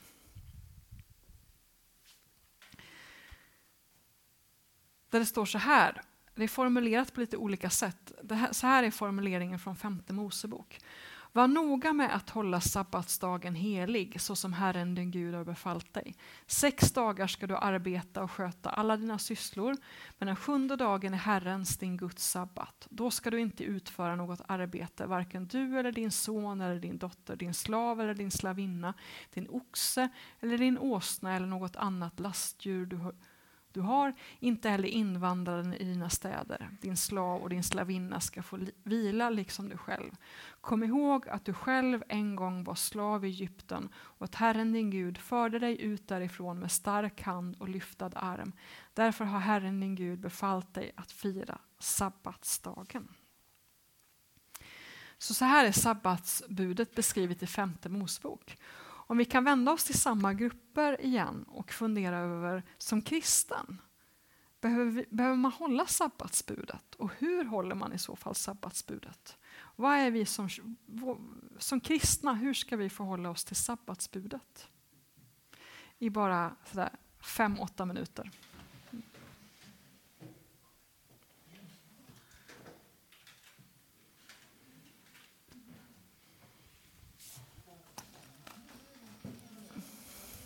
Inspelningen kommer igång där också. Sabbatsbudet är motiverat på lite olika sätt i Moseböckerna. I 5:e Moseboken är det motiverat utifrån, kom ihåg att du själv en gång var slav i Egypten. Alltså Exodus, uttåget ut ur Egypten, är liksom motiveringen till varför de ska fira sabbat. Medan i Andra Mosebok så är motivet skapelseberättelsen. Och då är frågan kring det här med sabbatsbudet, gäller det oss? För i Moseböckerna så finns det ju 613 olika bud, när man inte får äta räkor till exempel, inte ha blanda bomull och lin i klädesplagg. Alltså det finns massa sådana regler och lagar som ju vi inte följer, för att de bud som finns i Gamla testamentet, i Moseböckerna, det ingår ju i det här avtalet som Gud har skrivit med Israel. De här buden är en del av ett förbund. Vad är ett förbund? Jo, ett förbund är ett avtal. Ni har ju avtal med liksom era elbolag och allt vad det är. Liksom. Där det är E.ON är skyldiga att leverera el och du är skyldig att betala. Alltså det finns en slags... Era avtal är förbund med olika bolag. Och det här förbundet som finns beskrivet i Moseböckerna är då ett avtal mellan Gud och Israel. Och det gäller ju inte oss. Era elavtal gäller ju inte mig. Jag måste inte betala era elräkningar, utan det är bara ni som behöver göra det. Så att vi behöver ju inte följa de lagar som står i Gamla testamentet. Det vill säga inte heller sabbatsbudet. Men då är frågan om, är sabbaten ett bud eller inte? Eller är det ett bud eller någonting annat? För det som man skulle kunna betrakta sabbaten är att det här är en gåva. För vad var det som gick förlorat i och med syndafallet? Jo, vilan. Allt blev arbetet och det blev ett mödosamt arbete. Det Gud vill göra i och med Israel, det är att upprätta arbetet och också ge tillbaka vilan. Att arbetet ska bli lättare och mänskligheten ska få tillbaka sin vila. Och sabbaten är ju någonting som Israel ska göra, men också ge vidare till andra. Till slavar, till och med djuren.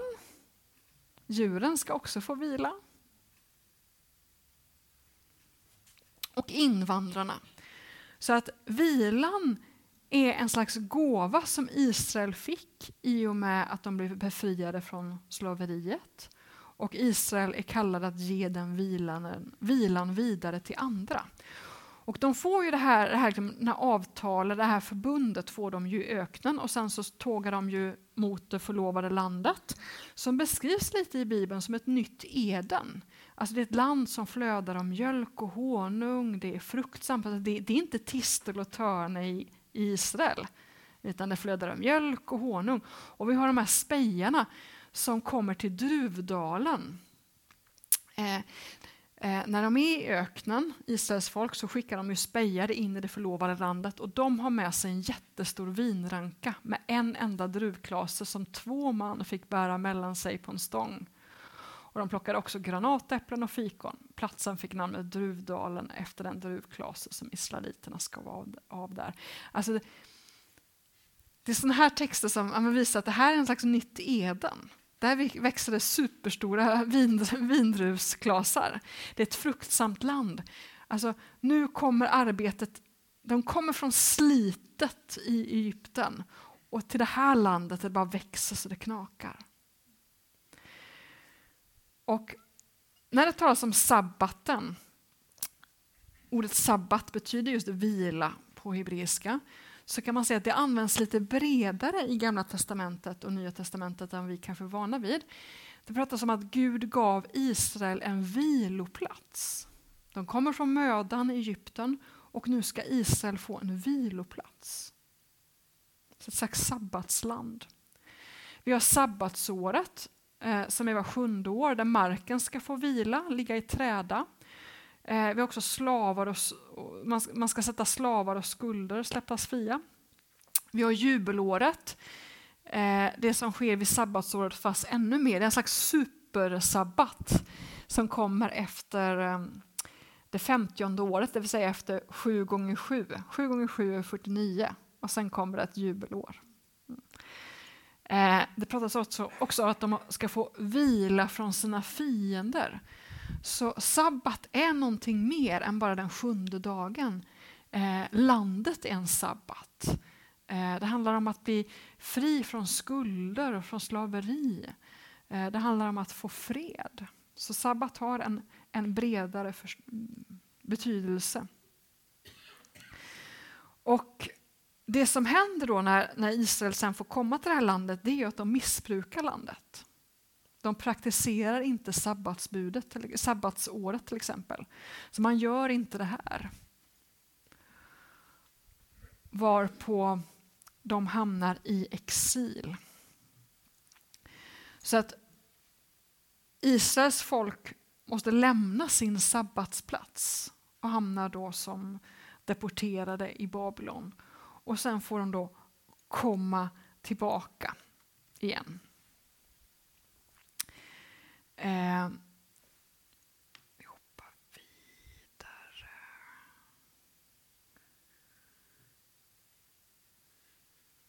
Jag ska säga någonting om Nya testamentet snart.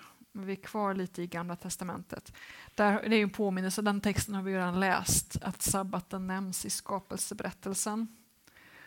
Och vi har detta med här de här himlakropparna som skulle skilja på dag och natt och högtider, dagar och år. När det kommer då till, vad är vårt förhållande som kristna då till sabbaten? Om vi tar lite kyrkohistoria. Sabbaten är ju lördagen. Lördagen är den 7:e dagen i den judiska tideräkningen. Söndagen är den första dagen i veckan. Och kristna började redan på Nya testamentets tid samlas till gudstjänst på söndagen som kallas för Herrens dag i Nya testamentet. Och det gör man ju för att det är den första dagen i veckan, eller snarare den 8:e dagen. För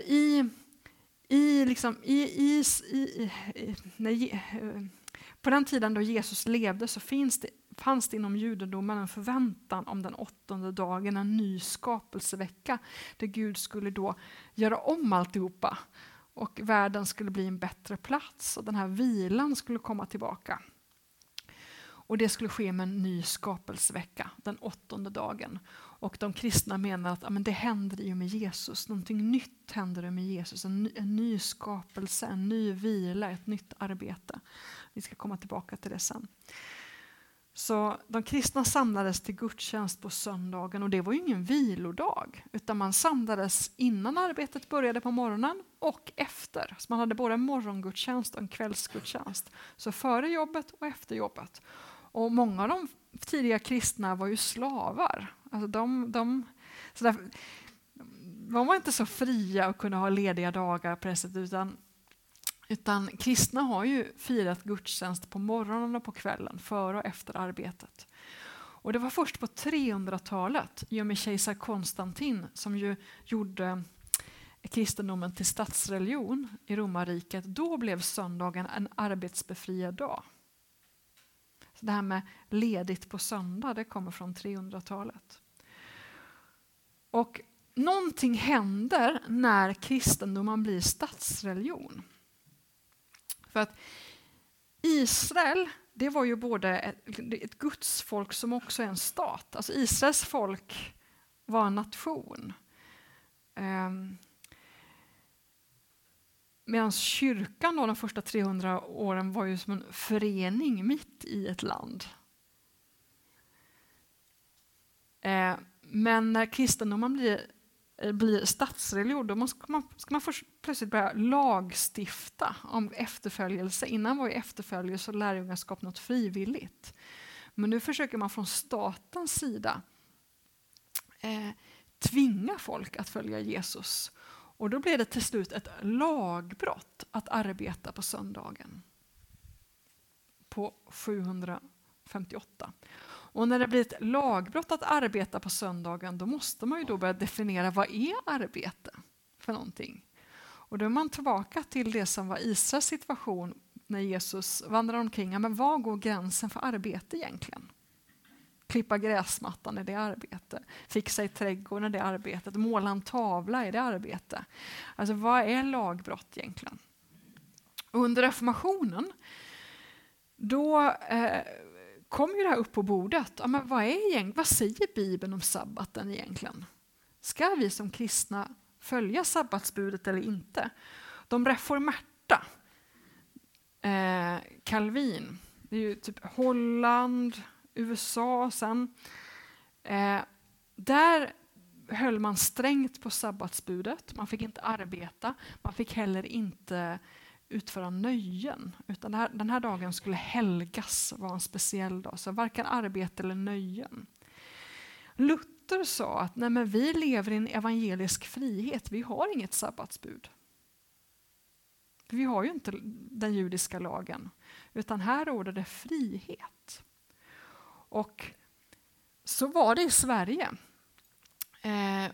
under 1600-talet. Och när utländska köpmän kom till Sverige så förfärades de över att man inte höll sabbaten här. För att på söndagar var krogen öppen till exempel på 1500- och 1600-talet. Sen började vi få, 1600-talet var en speciell tid i Sveriges historia där man mer började få en slags kristen nation. Och då blev det lagbrott att störa gudstjänsten. För det Luther också har sagt att vi har inget sabbatsbud, men det är ju väldigt praktiskt detta att vi är lediga en dag i veckan så att vi kan fira gudstjänst. Och det ska vi göra. Som kristna måste vi fira gudstjänst. Så då blir det bara ett lagbrott att störa gudstjänsten. Så krogen får vara öppen på söndagar men inte på gudstjänsttid. Så att man får inte konkurrera med kyrkans aktivitet. Men annars är det fritt. Och det är en lag som avskaffas 1948. Så det har varit sabbatsens historia i vårt land. Att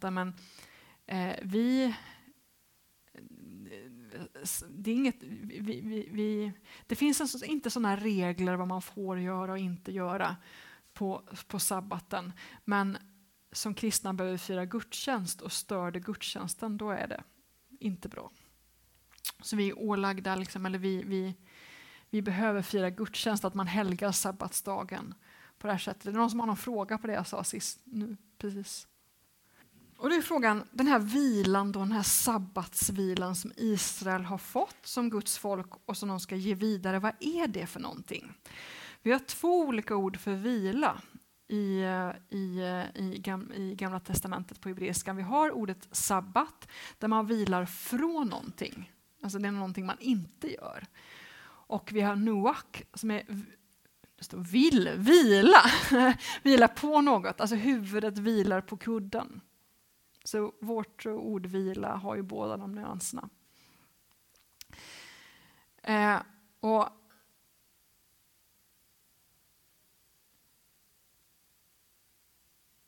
där tror jag att vi får tänka, om vi ska tänka praktiskt kring att vi har inte sabbatsbudet. Det är inte så att det är ett bud, men det är någonting som är inbyggt i skapelsen att vi behöver vila för att må bra.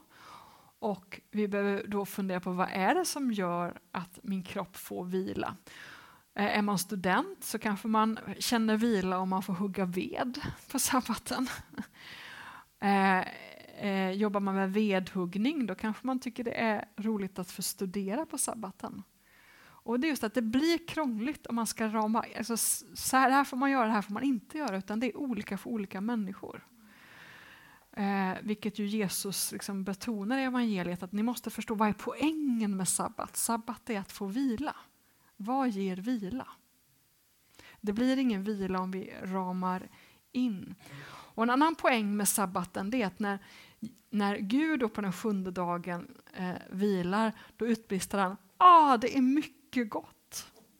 Så i judendomen så betonar man ju att sabbaten har med njutning att göra, att festa, att äta gott, att umgås med sin familj. Och i och med reformationen, det som hände då, eftersom man sa att vi behöver inte följa det där budet, men det är bra om vi firar gudstjänst på söndag, så har ju vi fått uppfattning att sabbat handlar om att man ska få tid att läsa Bibeln och be och fira gudstjänst. Och det har funnits massa regler kring det, vad man får och inte får göra. Och det gör att många kan få ha ett dåligt förhållande till just sabbatsbegreppet. När sabbat handlar om att njuta av skapelsen. Om vi sammanfattar lite då. Berättelsen om vilan. Så gick vi ju från fruktträd till tiste och törne. Alltså människan fanns i Edens lustgård. Man fick äta av frukterna som Gud hade planterat. Men så blev det tistel och törn istället. Sen kom Noa, som betyder vila. Odlar, du har Noach, vad är det som är ordet för vila? Odlar en vingård. Israel får en viloplats. Räddas från slaveriet. Får ett nytt Eden, en viloplats, en sabbatsplats. De utvisas ur landet. Och sen kommer ju Jesus då. Och vad har han på huvudet? Han bär de här törnarna. En symbol för den här liksom syndens konsekvens, det mödosamma arbetet. Och han ger sabbat. Och så slutar det med en slags trädgårdsstad. Så det börjar med en trädgård och slutar med en trädgårdsstad. Det är Uppenbarelsebokens berättelse. Vi har en stad och där finns det träd. Och staden är ju en symbol för det som vi bidrar med. Vi bygger upp städer. Så det slutar med en stad. Jesus beskriver sig själv som sabbatens herre. Det vill säga han är den som kan förmedla vila. Där är för en av alla de här berättelserna när Jesus kommer i konflikt med de skriftlärda kring vad man får göra och inte på sabbaten. Och då står det så här, en gång undervisade han i en synagoga på sabbaten. Där fanns en kvinna som hade plågats av en sjukdomsande i 18 år. Hon var krokryggig och kunde inte räta på sig. Och då botar ju Jesus henne och blir anklagad för att ha arbetat på sabbaten. Och då säger han, men hallå, skulle inte hon få lindring från sin plåga på sabbaten? Och då ser vi att Jesus utgår från den här bredare förståelsen av sabbat. Om hon som plågas ska kunna få sabbat, då måste hon bli av med den här plågan. Sabbat handlar om att bli av med plågan. Och att liksom gå från den här krokryggen, liksom det här mödosamma, det här jobbiga, till att kunna bli upprätt och få den här vilan. Så Jesus förmedlar sabbat till människor. Ger bröd, vin, botar sjuka, väcker upp döda. Så han förmedlar sabbat. Och så säger han ju bland annat, kom till mig alla ni som är tyngda av bördor, jag ska skänka er vila.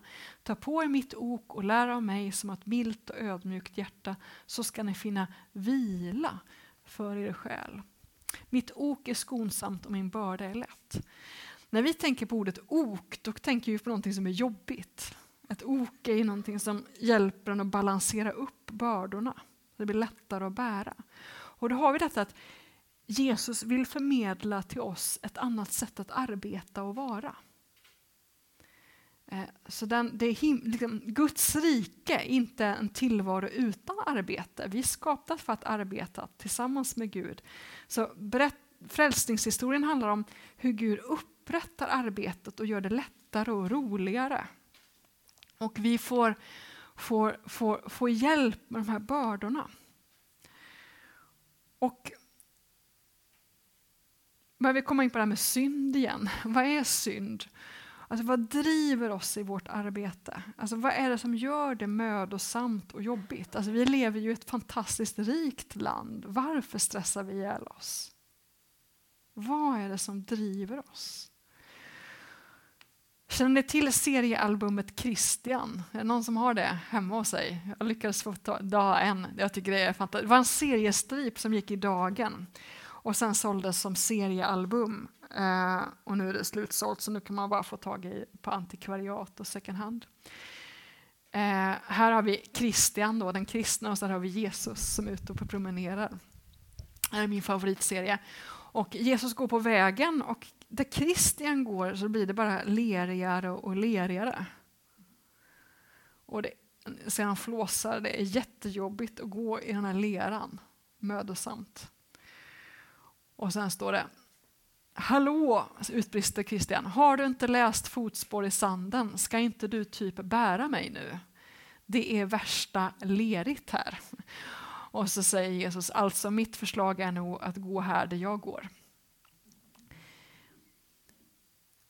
Frälsning handlar om att bli frälst från synden, inte bara som skuld utan som beteende. Jesus frälser oss inte från efterföljelse utan frälser oss genom efterföljelse. Den här Fotspår i sanden är ju en uppbygglig berättelse, men det som poängen med den här serien är att vi är och harvar i den här leran och bär en massa bördor, och så säger Jesus: men hallå, gå här istället. Sen behöver ju Jesus dra upp oss ur den här skiten också. Alltså vi klarar ju inte av. Vi sitter ju fast i de här knepiga beteendena. Om vi går tillbaka till den texten, så talar Jesus om sig själv här som en rabbin. Ta på er mitt ok. Det vill säga, gå in under min tolkning av lagen. Gå in under min tolkning av lagen. Om ni praktiserar lagen på det sätt som jag undervisar, då kommer ni finna vila för er själ. Så det Jesus talar om här är efterföljelse. Om ni följer mig så får ni vila. Det vill säga att vi bryter med ha-begäret och när vi liksom springer efter status och massa saker. Och kommer ihåg att min arbetsgivare är till syvende och sist Gud. Vad har Gud för krav på mig? Alltså Gud har skapat mig till sin avbild. Jorden är Guds arbetsplats där vi arbetar tillsammans med honom. Vi har massa egna krav, vi har andras krav, och vi behöver liksom ta på oss Jesu ok och han som Herre för att arbetet ska bli lättare.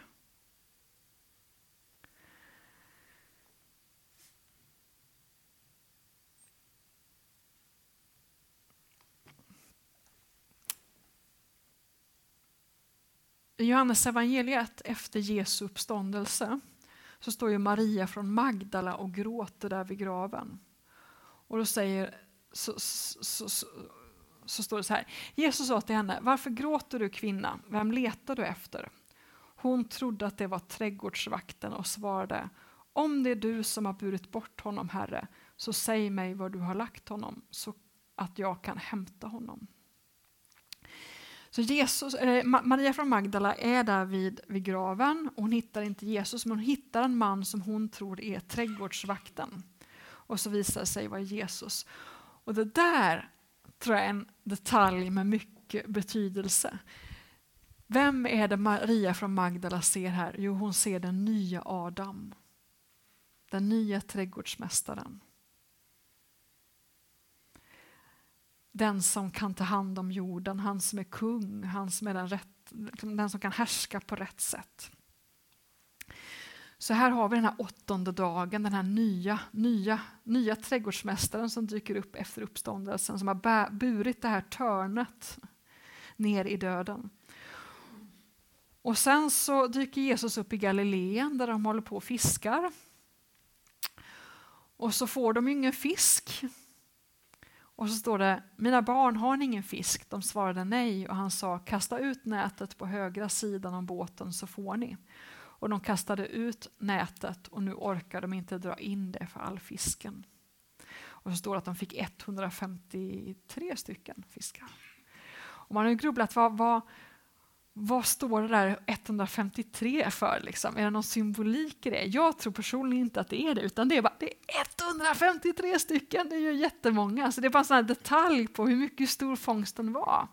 Och här har vi hur Gud hjälper oss i vårt arbete.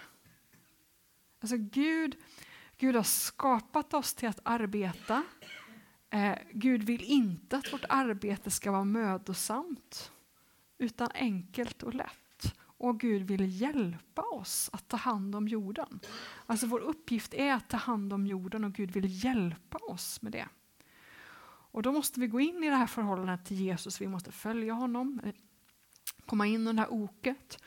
Och vi behöver bjuda in Gud i våra arbeten. Och där har vi fortsättningen. Och det här tycker jag är så vackert.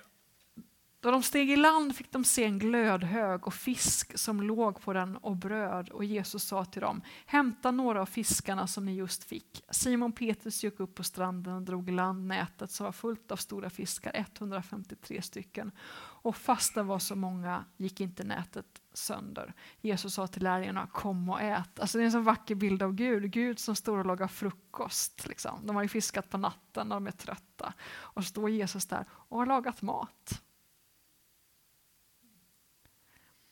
Han ägnar sig åt det där hushållsarbetet. Och sen sänds de ut. Jesus sa till dem, frid åt er alla som Fadern har sänt mig, sänder jag er.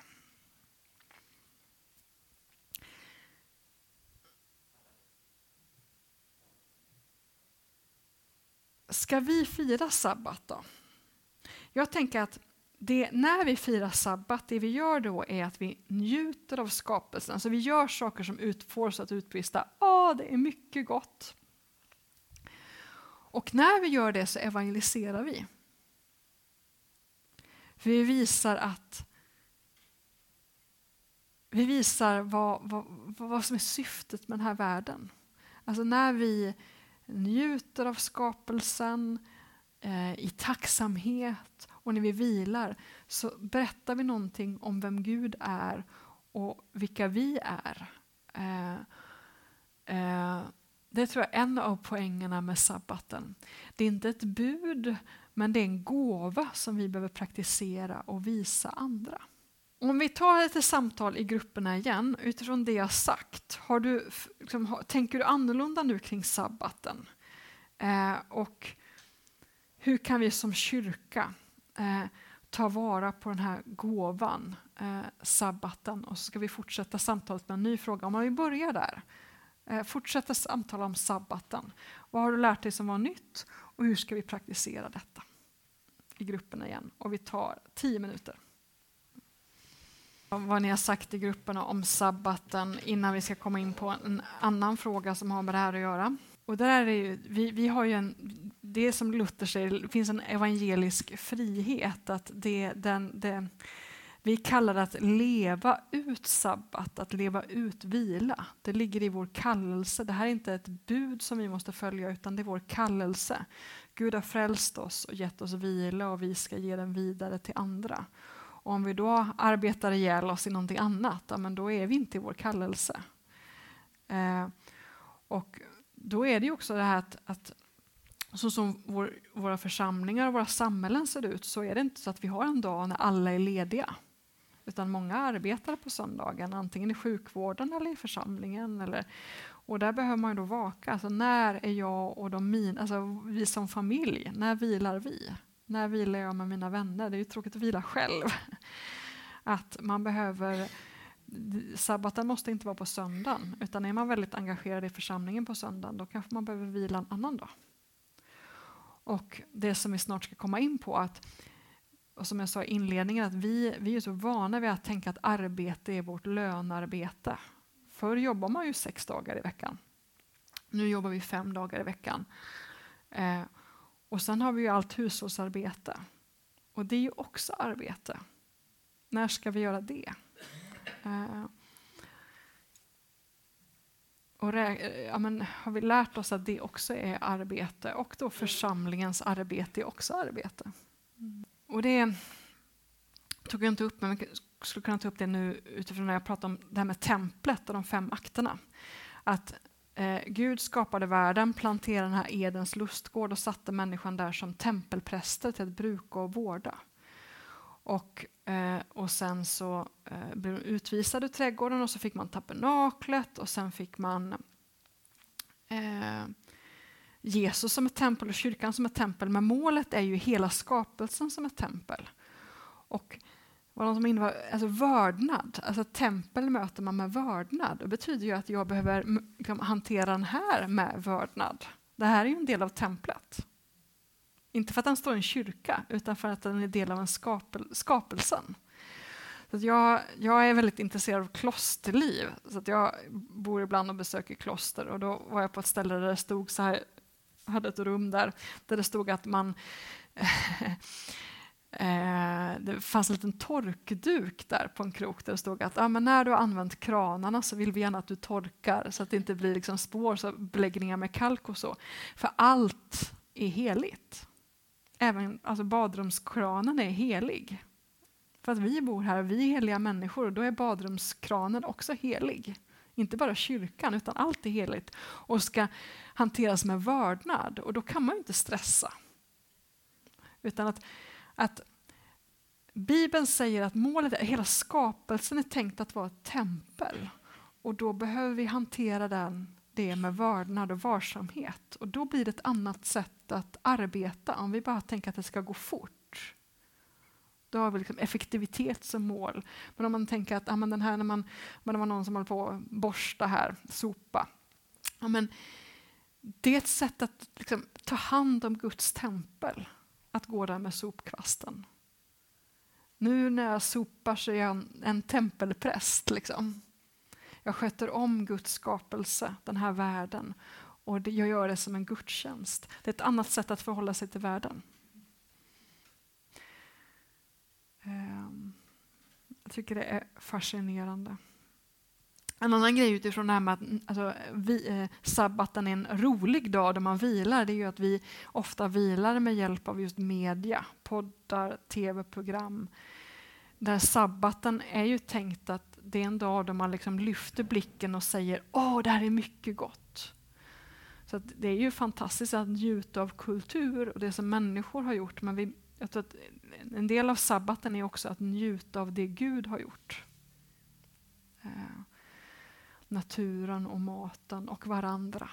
Så det blir lite snett om vi bara njuter av underhållning på sabbaten. Vi behöver också lyfta blicken och göra saker som gör att vi kan utbrista mycket gott. Och det där är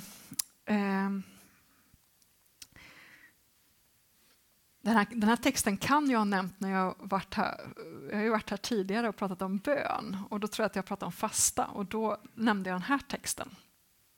För det kommer ha med det här med nu, det är helg att göra.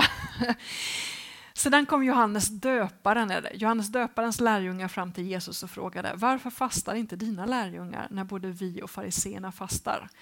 Jesus svarade: inte kan väl bröllopsgästerna sörja så länge brudgummen är hos dem, men det ska komma en tid då brudgummen tas ifrån dem och då kommer de att fasta.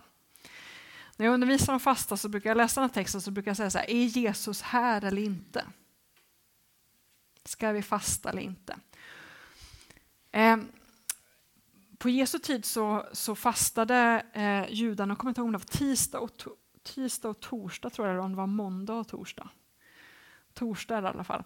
2 dagar i veckan fastade fariseerna. I Bibeln så står det att man bara måste fasta på försoningsdagen 1 dag per år. Hade man en obligatorisk fastedag. Men fariseerna fastade 2 gånger i veckan. Och man fastade också när man ville visa Gud att man omvände sig. Så i olika krissituationer så fastade också Israel. Och då kommer Johannes döparens lärjungar fram till Jesus och säger: varför fastar inte ni? Och då säger Jesus: inte kan väl bröllopsgästerna sörja så länge brudgummen är hos dem. Och brudgummen syftar ju på Messias. Alltså när Israel fastade så bad man om frälsning. Kom med din frälsning.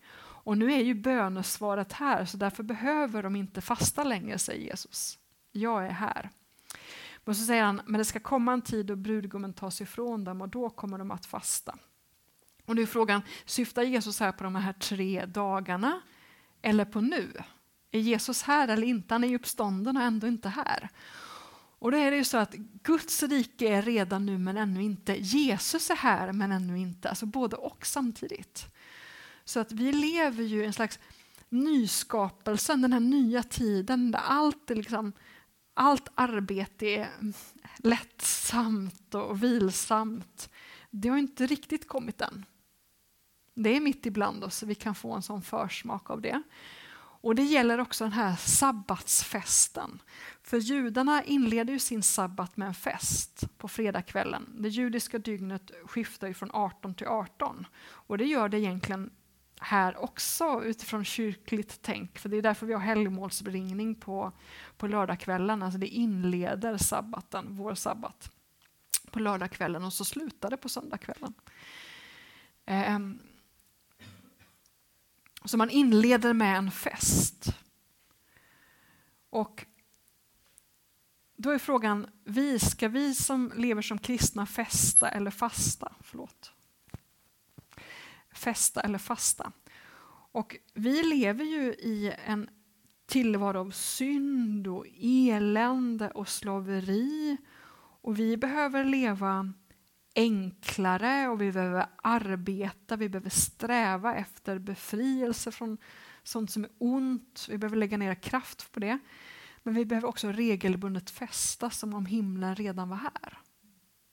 Så att det kristna livet behöver vara både fasta och fest. Ibland fastar vi och betonar att Guds rike inte är här. Vi behöver lägga ner en massa kraft och arbete på att liksom dra ner Guds rike. Och ibland festar vi som att vi är redan i himlen. Och då tänker jag att sabbaten är just, nu är det helg, nu är det fest, nu firar vi som att himlen redan är här. Vi behöver den rytmen. Och där tror jag veckan kan vara en hjälp att just nu lever vi i en tid där det är helg hela tiden. Vi liksom äter efterrätt varje dag. Alltså vi hade mer av levde liksom enkelhet. Och jag undervisade om sabbaten på en konferens i somras och då var det en som kom och när jag liksom betonade att sabbat är fest och man kan laga lite festligare mat och så kom det fram någon och sa jag orkar inte. Och det är ju för att det är fest hela tiden och så ska man upp ytterligare en nivå. Så jag tror att det vi egentligen behöver göra i vår kultur det är inte att laga festligare mat på sabbaten utan faktiskt laga enklare mat i veckan. Det är vad vi behöver göra. Vi liksom höjer nivån liksom. Hela tiden. Det vi behöver är att leva enklare och spara en del grejer just till sabbaten så att det blir en skillnad mellan vardag och fest. Ja. Men det är vi behöver hitta någon form av rytm tillbaka igen. Men där behöver vi vara föredömen. Både vila, nej det är inte så lätt. Och jag tror att det kan vara viktigt att se att det som är vår fiende är just synden. Alltså det finns begär i oss som liksom drar åt ett annat håll. Att vilja liksom, när jag säger nej och jag kan inte och jag vilar så kan det vara ett tecken på svaghet också. Vi vill inte vara svaga, vi vill vara starka. Vi vill inte vara trötta och svaga. Så att vi har ju ett högmod och en äregirighet som vi behöver omvända oss från. Och det är det här med att vi vill vara våra egna gudar, att vi inte har respekt för livets gränser. Och en sån sak är ju den 7:e dagen, men det som också finns i skapelseveckan är ju att det finns en gräns mellan natt och dag. Det stod ju också där med himlakropparna, att himlakropparna ska signalera att det finns en gräns, att jag kan inte arbeta hela dagen, utan jag måste respektera att det kommer en natt. Så en slags respekt till skapelsens gränser behöver vi. Och då är det just att vi måste förstå vad poängen för att vi kommer från att vi ska helga sabbaten och många liksom, äldre svenskar kanske, då får man inte leka och då måste man vara tyst. Och det är ju inte det som är poängen med sabbaten. Poängen med sabbaten är ju att ha roligt. Och att njuta av skapelsen. Och det blir alltid fel när man lagstiftar om njutning. Då blir det ju inte roligt längre. Och det är där som Jesus liksom, vår lag. En annan sån här berättelse från David Schenk. den här missionären som möter muslimer. Han berättar en sån här historia om en muslim som kommer till honom och säger så här: hej, jag vill låna den kristna sharian. Alltså den kristna lagen. Sharia är ju den muslimska lagen som de rättslärda har liksom kommit fram till utifrån läsningen av haditerna och Koranen. Och då är frågan så här, om en muslim hade kommit till dig och sagt så här, men vad är den här lagboken då? Men ge mig den kristna sharian. Sharia betyder också vägen till vattenhålet. Så man tänker just att det här är vägen som leder till liv. Lever jag på det här sättet så får jag liv. Vad är den kristna sharian? Jag kanske skulle lånat ut evangelierna. Tänka att bergspredikan, det är den kristna sharian. Men David Schenk sa, nej, det finns ingen sån bok. För att, så sa han, den helige ande är den kristna sharian. Det är det Paulus säger. Det är den helige ande som är vår lag. Och det är en sån här grej, vi skulle kunna ta de här 5 akterna, att Israel får lagtavlorna vid Sinai berg, som är bud formulerade med bokstäver på stentavlor. Sen kommer Jesus som förkroppsligar och fullbordar den lagen, visar hur den ska praktiseras. Han säger, ta på er mitt tok, följ mig. Jag visar hur den här lagen ska praktiseras. För nu har det blivit lite snett, liksom. Det har missbrukats. Och sen säger Paulus att den heliga ande gör oss lika Jesus. Så den heliga ande planterar in dygder i våra hjärtan som gör att vi kan agera Jesus likt. Och så sa David Schenk, den här muslimen, att lagen kan sammanfattas i kärleksbudet. Vi ska älska Gud, vi ska älska vår nästa, även vår fiende. Och det livet går inte att formulera med bokstäver. Det finns massa situationer där jag inte kan gå utifrån ett bud, utan jag måste handla utifrån kärleken i hjärtat. Vi har ju liksom några former av ramar. Vi har en undervisning i Nya testamentet. Vi har ju bud där också. Men när det kommer till hur vi ska praktisera sabbaten, då måste den heliga ande hjälpa oss, tror jag. För att det blir fel om vi reglerar det.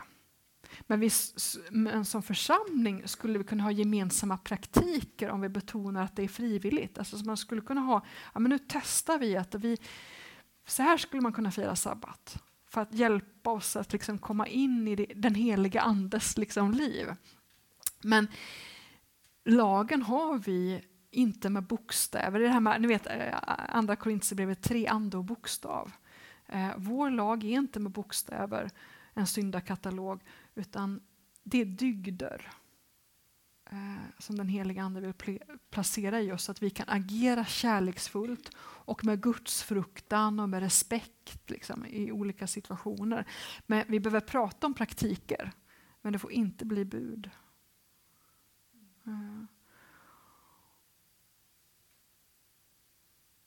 Och en praktik är ju till exempel då att man kan förbereda dagen innan maten, så man bara värmer i mikrovågsugn nästa dag till exempel. Det är en sån här praktik man kan ha, och äta lite festligare precis innan man startar. Och att be bordsbön. Alltså det som också är fint med den här judiska sabbatsmåltiden är att man festar, men man gör det samtidigt som man ber. Alltså man har väldigt fina bordsböner i samband med sabbaten som ska hjälpa oss att förstå vad det här är för någonting. Templet i 5 akter, lite repetition. Vi hade ett avskilt Edens lustgård som gick förlorat i och med syndafallet. Gud utväljer Israel och ger dem instruktioner för hur man bygger ett tempel och massa gudstjänstinstruktioner hur de ska liksom fira de här gudstjänsterna. Jesus kommer och säger att jag är templet. Riv ner detta så ska jag bygga upp det igen på 3 dagar. Han är templet. En kul grej om Maria i Lukasevangeliet. Lukasevangeliet är ett evangelium som har lite prästfokus där i början. Vi har Sakarias som är ju präst. Vi har Maria och Josef som går in i templet med Jesusbarnet. Och läser man Lukas evangeliet noggrant så märker man att Lukas verkar beskriva Maria som en ark. Vad var arken? Vi har ju Noas ark, men så har vi en annan ark. Det var den här lådan som utgjorde Guds tron och som i arken så förvarades stentavlorna och mannat i den här arken. Och Maria möter ju ängeln Gabriel i Galileen och får höra att hon ska föda Guds son, blir gravid i Galileen och sen så gör hon resan till Elisabet som ju är gift med Sakarias och de finns i Judeen och då gör de samma resa som arken gjorde när den var borta i kungaböckerna. Nu tar jag, det här är bara bonus, här tar jag fritt ur minnet här nu. Men samma resa som arken gjorde gör Maria. Hon liksom bär ordet, lagtavlorna och livets bröd i sin mage.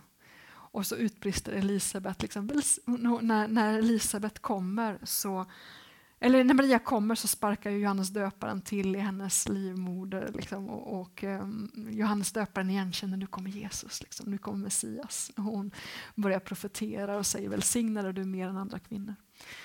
Och Maria är ju ett tecken på vad vi är, för vad finns i våra kroppar? Jo, både Jesus och den helige Ande. Vi är tillsammans tempelstenar och så är vi också den helige Ande. Vi är vandrande tempel.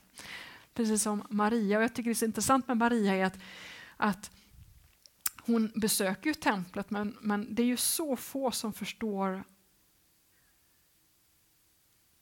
vad det är som händer. För det där templet som som Maria och Josef och Jesusbarnet besöker, det är ju tomt. För arken, den här lådan försvann ju när Babylon kom och rev ner templet och så hittar man inte det och när man byggde upp templet igen så blev det tomt. Men alla liksom är fokuserade åt det hållet och sen kommer Maria och Josef och Jesusbarnet och nu kommer ju Gud till sitt tempel. Det finns ingen sån inflyttningsscen i Esra och Nehemja så Gud flyttar egentligen aldrig in i det andra templet. Men nu kommer Jesusbarnet och de enda som ser det är Symeon och Hanna. Titta, liksom, där är Messias. Så att om vi fokuserar på det här med eld och prakt och grejer då missar vi Guds närvaro utan Guds närvaro finns i våra kroppar, i det enkla, i hushållsarbetet, i vårt dagliga liv. Så vi behöver lite mer av det här tempeltänket. Och vårt mål är då att i den nya skapelsen när Gud ska förvandla den här jorden, då finns det inget avskilt tempel utan hela skapelsen är uppfylld av Guds närvaro. Det är vårt mål. Ska vi be bordsbön och äta lunch? Fader i himlen, vi tackar dig för att du har skapat världen och gett oss så mycket som vi kan njuta av. Skönhet, mat, varandra. Vi tackar dig för maten som vi ska äta nu. Som kommer av saker som du har planterat och som du har gett växten. Det är du som har sett till att det växer. Men vi tackar dig också för de människor som har liksom varit med i den här processen. Och som har varit med och jobbat och som har lagat maten. Vi tackar dig för deras arbete som de lagt ner för att vi ska kunna njuta. Välsigna vår samvaro och vårt samtal och också vår eftermiddag. I Jesu namn. Amen. Då kan jag börja eller? Allting, ja, fint. Just det är någon som sitter med en padda där och så fokuserad åt det hållet. Nu har jag haft en lång dag här om arbete. Vi har tittat lite på hela liksom, den bibliska berättelsen. Ni vet, i början gjorde jag reklam för The Bible Project som ju är en sajt som jobbar mycket med den röda tråden. Att se att Gud liksom... Bibeln är flera mindre berättelser men så finns det den stora berättelsen om hur Gud räddar världen. Vi har tittat lite på det här med att vara Guds avbild. Tittat lite på det här med att världen är skapelsen är tänkt att vara ett tempel som vi ska ta hand om och njuta av dess frukter. Leva i gemenskap med Gud. Vi har tittat på sabbaten, hur Gud vill liksom ge oss tillbaka den här vilan. Att inte arbetet ska vara liksom mödosamt och svårt.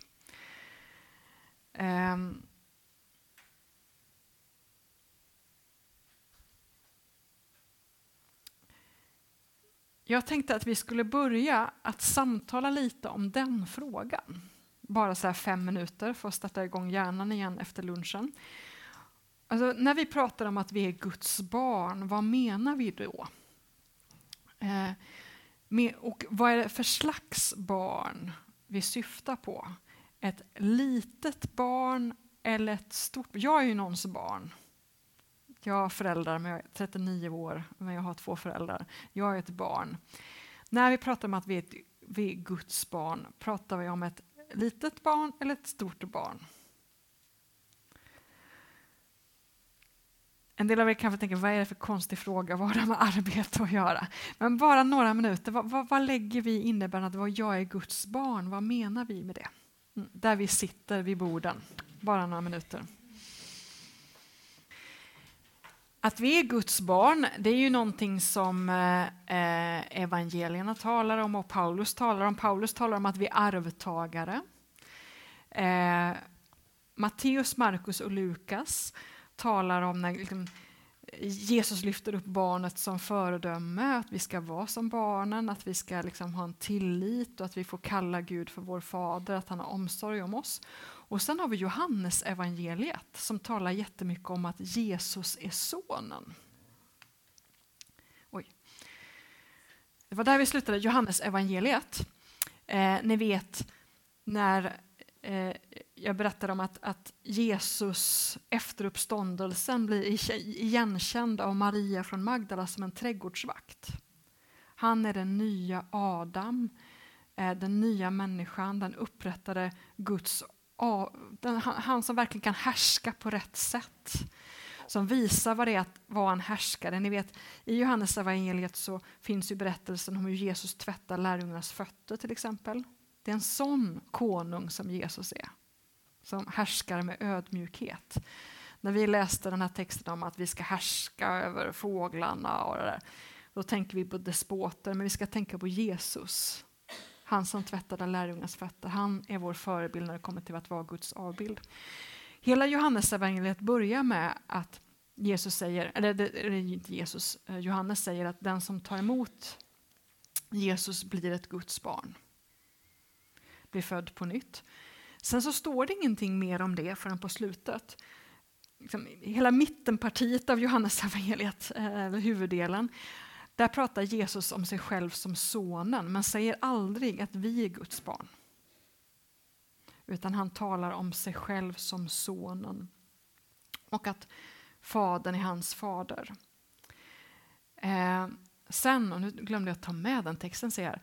När det här mötet med Maria från Magdala, när Maria förstår att det är Jesus, så skickar Jesus Maria från Magdala till lärjungarna för att säga att han ska stiga upp till min fader och er fader, er Gud och min Gud. Så han talar om sin fader som sin fader, men också vår fader. Och om vår Gud som sin Gud. Och det har med inkarnationen att göra. Jesus är ju då Kristus, eller sonen, ordet som kommer ur Guds mun. Det talar jag om på förmiddagen. Att Gud arbetar i världen med sina 2 händer. Anden och ordet. Ordet och anden verkar genom att tala, genom att blåsa. Och att ordet blivit kött i Jesus Kristus. Så i Jesus Kristus så förenas det gudomliga och det mänskliga. Och det betyder att vår Gud, vi är ju skapta till att vara tempelpräster, pratar jag om på förmiddagen. Att Edens lustgård är ett tempel. Vi är prästerskapet i det här templet. Det var tänkt att vara det. En uppgift att fira gudstjänst, att tillbe Gud, att leva i gemenskap med honom. Gud blev människa i Jesus Kristus och uppfyllde den här prästrollen. Jesus är den som har fullbordat vår prästkallelse. Och därför är han ju också vår överste präst, som Hebreerbrevet säger. Och han har burit fram sig själv som ett offer. Så Jesus uppfyller mänsklighetens kallelse att vara liksom liturg och präst och trädgårdsmästare. Och vi blir Guds barn när vi tar emot Jesus som är sonen. när vi pratar om att Gud är vår pappa så är det för att vi har blivit söner och döttrar genom att vi har tagit emot Jesus. Vi har blivit inadopterade i Guds familj. När vi tar emot sonen så blir vi söner och döttrar i Guds familj. Och när Gud blir människa så får han del av det som är vår kallelse. Hängde ni med på detta? Jag känner att jag inte riktigt landat efter lunchen när det är rörigt i mitt eget huvud. Inkarnationen, Jesus är både Gud och människa på samma gång. Så Jesus har ju blivit en bedjare. Det är en sån här kul grej i mötet med muslimer. Muslimer kan fråga sig, varför ber ni till en bedjare? Jesus är en människa. Jesus är någon som ber. Jesus är någon som firar. Liksom, han är inte, hur kan han vara Gud? Han är någon som ber. Men då har vi inkarnationen. Vi ber till en bedjare för att Gud har blivit människa. Jesus är både bedjare och den vi ber till på samma gång.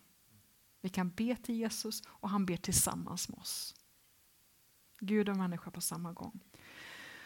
Så när han säger min fader och er fader så talar han som Guds son. Och när han säger er Gud och min Gud så talar han som människa.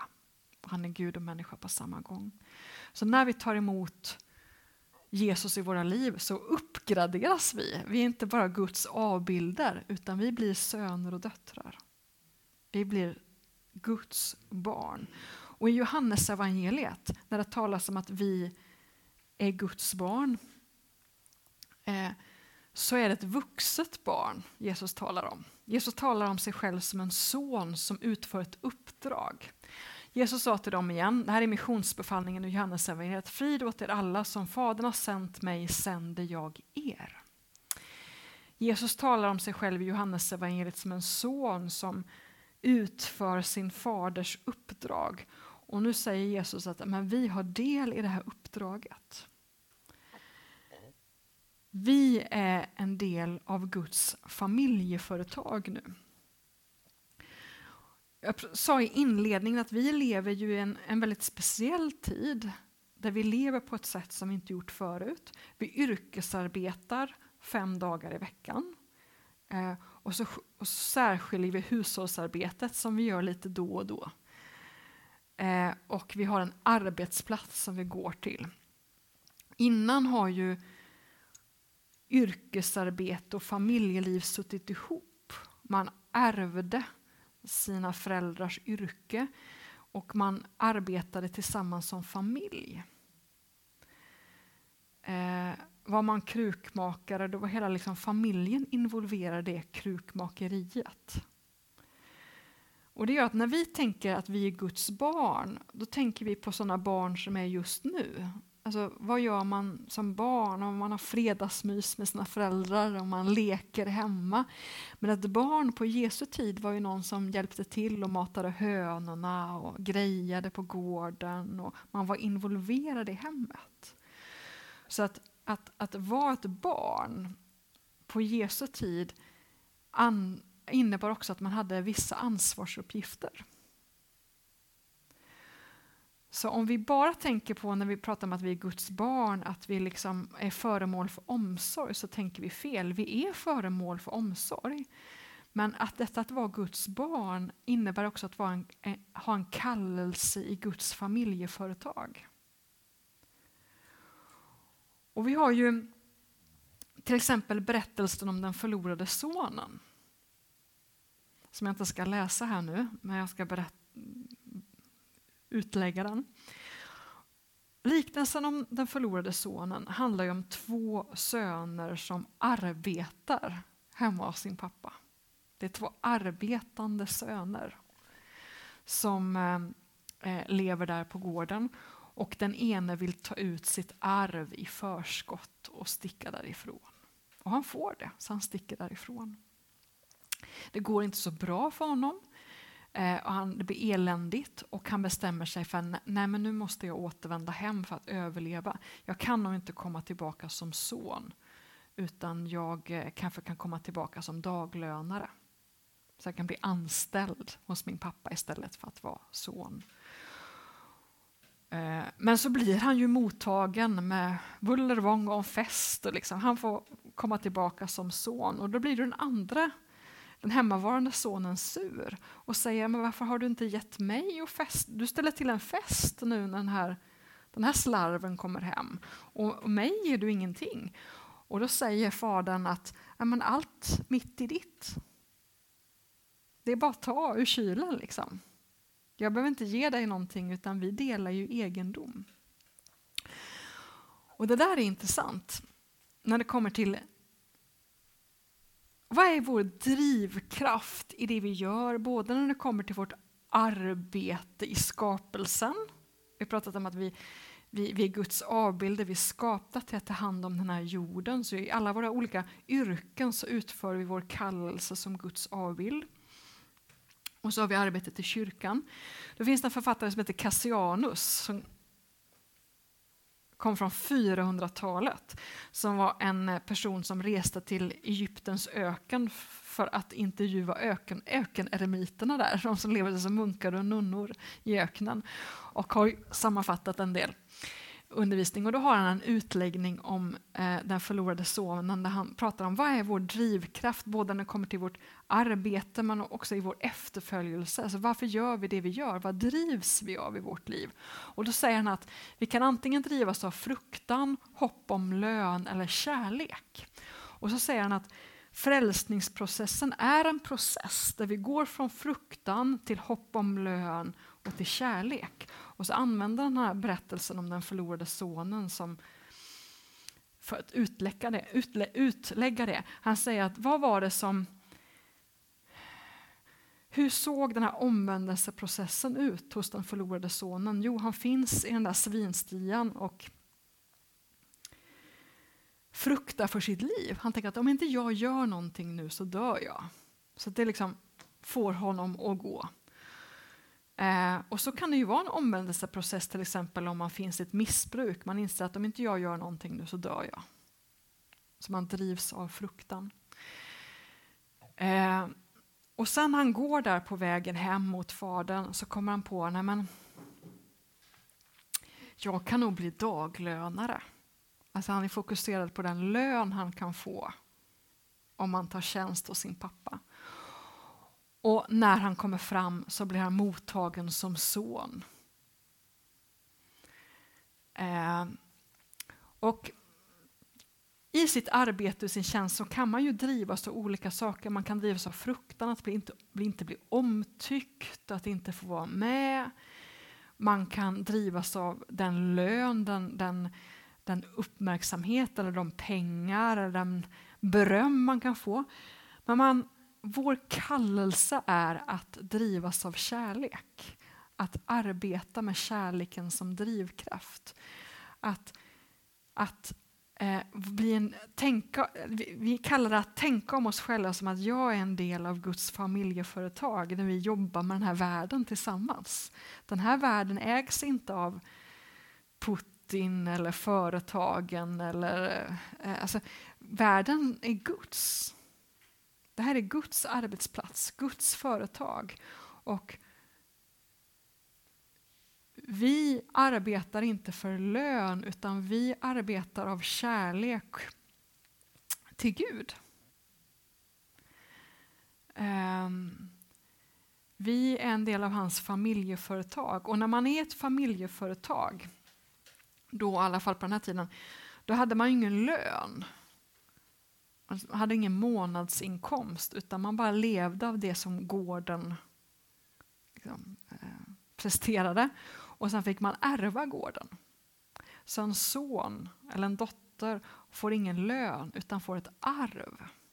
Och det är ju det fadern säger i mötet med den här hemmavarande sonen. Att allt mitt i ditt. Vi äger ju det här tillsammans. Du får ingen lön utan allt mitt i ditt. Och vår kallelse som kristna är att allt mer sträva åt det där. Att inse att vem är jag? Jag är ingen slav som slavar. Ni vet Israel i Egypten som fick arbeta. De drevs ju av fruktan i sitt arbete. Fruktan för att bli misshandlade, för att svälta. De var i en sån situation.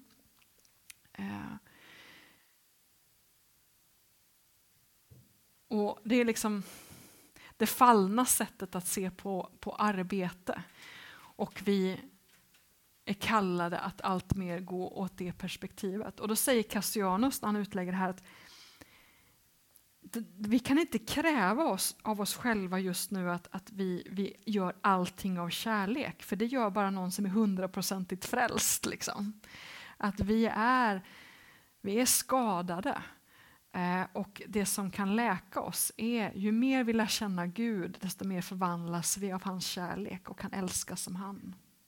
Så här, Gud behöver förvandla oss för att vi ska kunna helt och hållet arbeta med kärleken som drivkraft. Och det gör att om man till exempel har en uppgift i kyrkan, man är söndagsskollärare, så är det inte så att man kommer studsa upp varje söndag och bara, det är så roligt att vara söndagsskollärare och jag älskar barnen, jag älskar detta. Utan ibland får man bara bestämma sig för att gå dit. Så ser det ut. Så vi kan inte kräva att allt det vi gör har liksom, att vi känner en passion i det vi gör. Alltså, nu talar vi ofta om att man ska ha så mycket passion, men jag tänker att en sån uppgift att vara söndagsskollärare kan ju vara att jag bestämmer mig för att jag vill älska Gud och de här barnen. Och därför bestämmer mig för att göra den här uppgiften. Och sen kan känslorna variera. Och så får man vara barmhärtig mot sig själv. Vi är Guds avbildare med en uppgift. Vi har uppgraderats till Guds söner och döttrar och vi är arvtagare till den här världen. Vi får ingen lön, vi får ett arv. Någon som vill komma in, var det begripligt det här jag sa nu? Ja. Någon som vill kommentera någonting? Eller? Den här texten tycker jag är intressant. Den är på ett lite ryckt ur sitt sammanhang. Men Kolosserbrevet har den här uppmaningen till de som är slavar i församlingen. Det var ju många som var det i romarriket som hade den typen av förhållanden att man arbetade och då fick man ingen lön. Utan då arbetade man av fruktan. Man hade ingen lön. Paulus säger så här, vad ni gör ska ni göra helhjärtat. Det gäller ju Herren och inte människor. Tänk på att det är Herren som ska ge er belöningen, er del av arvet. Kristus är er Herre och ni ska tjäna honom. Säg någon som höll på med tvätten kanske i den här i Kolosse. Var som slav hade hand om tvätten. Då säger Paulus, ja, men gör det helhjärtat. För det gäller ju Herren och inte människor. Alltså, han försöker säga att ja, men den som är den ni arbetar för är inte er slavägare utan det är Gud. Kom ihåg det är Gud som ni arbetar för. Det är han som ska ge er belöningen, er del av arvet. Kom ihåg, ni är arvtagare. När ni arbetar och de fick ju liksom inte vinsterna av det arbetet. Eftersom de var slavar, men så påminner Paulus att men det kommer ni få. Ni kommer få njuta av frukterna av ert arbete. Och kom ihåg att ni jobbar för Gud, inte för människor. Gör detta helhjärtat. Och det är just någonting man kan göra då om man vet att den här världen tillhör Gud. Det är Gud som har skapat den här världen. Det är Gud som har skapat oss till sina avbilder. Vi får vara söner och döttrar i Guds familj. Och när vi arbetar och tar hand om den här världen, då utför vi vår kallelse. Paulus uppmanar dem att betrakta sitt arbete på det sättet och därför liksom lägga ner, göra det av kärlek till Gud. När man liksom putsar på det här templet. Och så står det så här i Uppenbarelseboken, jag ska inte lägga massa tid på det för jag kan det där dåligt, men det finns ju andra som kan det bättre. För det finns lite olika idéer om vad är det som kommer hända vid Jesu återkomst. Kommer hela jorden bara försvinna och så skapar Gud en ny, eller ska Gud bara förvandla? Jag hör till dem som tror att Gud liksom ska förvandla den här jorden. Och så när det talas om den här trädgårdsstaden, det nya Jerusalem, så står det att allt dyrbart och härligt som folken äger ska föras dit. Det betyder ju att där vittnar ju någonting om att allt det här kommer inte bara brinna upp, utan vi ska ta med oss det som är härligt och vackert in i den nya tiden. Det vill säga att om vi lägger ner jättemycket tid på att liksom odla en fantastisk trädgård, ja, men då bär vi med oss det in i den nya skapelsen. Alltså, det vi lägger ner arbete på är inte förgäves. Har vi gjort det av kärlek så har det evighetsvärde. Alltså gör det helhjärtat. Alltså det arbetet försvinner inte. Utan det finns en belöning, det finns ett arv och vi tar med oss det som är vackert, härligt och fint. Tar vi med oss in i den nya tiden. Så ibland kan man tänka så här, men varför ska vi liksom jobba med klimatet eller sköta om den här världen när ändå kanske allting kommer försvinna? Nej, men här har vi en uppmaning om att det som är dyrbart och härligt och fint, det tar vi med oss. Så om vi lägger liksom ner arbete på skapelsen, det är av värde. För skapelsen är ett tempel och vi kallar att ta hand om det och det har evighetsvärde. Men någon som vill komma in med någon reflektion? En del av det här taget, om man förstår engelska så kan jag rekommendera att en av de personerna som ligger bakom The Bible Project, som jag rekommenderat förut, han har en egen YouTube-kanal. Jag kommer inte riktigt, han heter Tim någonting tror jag. Där han lägger upp predikningar från sin församling och då har han 2 långa bibelstudier om just arbete där han utgår bland annat från de här texterna och talar om just att Gud har upprättat arbetet. Alltså Gud har ger vi det till honom så har det evighetsvärde. Ska vi ta en liten lite bikuper eller samtala vid borden om detta är sagt. För sen ska vi börja på ett litet nytt tema som har med arbete att göra, men vi byter lite spår. Vad säger om detta som jag sagt hittills? Går laget runt?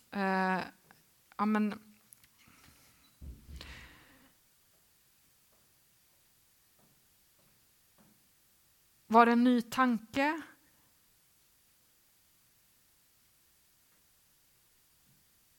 Och verkar den vettig? Eller, hur ska jag formulera frågan? Vi ställer en sån här fråga istället.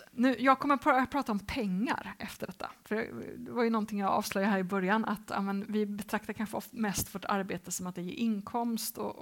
Så efter det här samtalet så kommer vi gå in på pengaspåret. Så vi gör en liten sammanfattande reflektion tillsammans kring vad tar du med dig från den här dagen när jag har pratat om arbete. Finns det ett annat sätt som du har lärt dig hur du ska förhålla dig till ditt arbete? Och ni som inte har ett yrkesarbete, då har jag ju sagt att hushållsarbetet är också arbete. Så det här uppmaningen som Paulus sa till slavarna om att gör det du gör helhjärtat, det gäller ju Herren. Det gäller ju även när man sätter in i diskmaskinen. Eller tvättar, eller dammsugar, eller rensar ogräsen. Alltså det arbete du har i din egen bostad gäller ju också Herren. För bostaden tillhör ju Gud. Så vi tar 5 minuter när vi sitter. Vad tar du med dig från den här dagen när det kommer till arbete? Så ska vi lägga fokus på pengar efter detta. Ska vi samla ihop oss igen?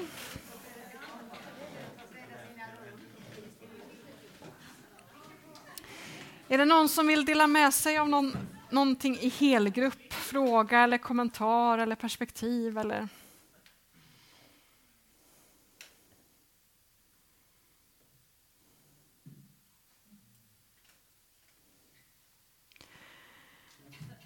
Påminner om det jag sa från mitt besök på kloster med den här torkduken och kranarna.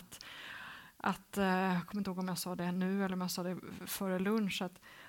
Vi pratade lite om städning till exempel. Men det gör man också för Gud. Även om man kan tycka att man gör det för sin skull eller för andras skull. Men det är också för Guds skull. utifrån att hela världen tillhör Gud. Och när vi städar i världen, liksom gör fint och i ordning, då gör vi det också för Gud. Och vi går i Guds efterföljd. För det var ju så jag beskrev Gud som någon som separerar och ordnar, och den här huller om buller-världen bringar Gud ordning i. Så när vi städar så gör vi någonting, verkligen lever vi som Guds avbilder. Jag förstår ju vad du säger, men jag tänker också att min första tanke är att vi städar väl kanske för andra människor som ska se hur fint det är. Så att gör vi det för Gud eller gör vi det för människor? Och det är där jag tänker att det är det vi behöver lära oss. Att om vi gör det för andra människor, då kan vi hamna i det här slaveritänket. Där men det är då vi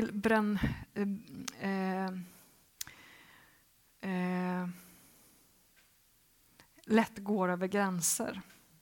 Om vi gör det för Gud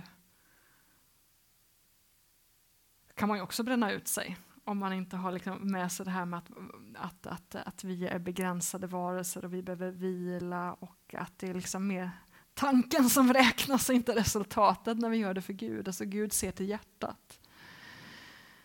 Det är mycket roligt att se det, men nu gör det för Gud. Ja.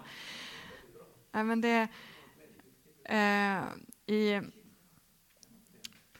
alltså för att jag arbetar med någonting som kallas för husfolket på Bjärka, som går efter valspråket bön och arbete. Och det är för att det finns ingraverat i det här slottet där jag arbetar då. Det är den gamla ägaren som graverade in det valspråket, år ett labora på latin. Och det kommer från klosterrörelsen, där ett kloster är egentligen en lärjungaskola. Det finns mycket likheter mellan ett kloster och en frikyrka. Båda är institutioner som man själv valt att gå med i. Och man gör det för att man vill följa Jesus tillsammans med andra.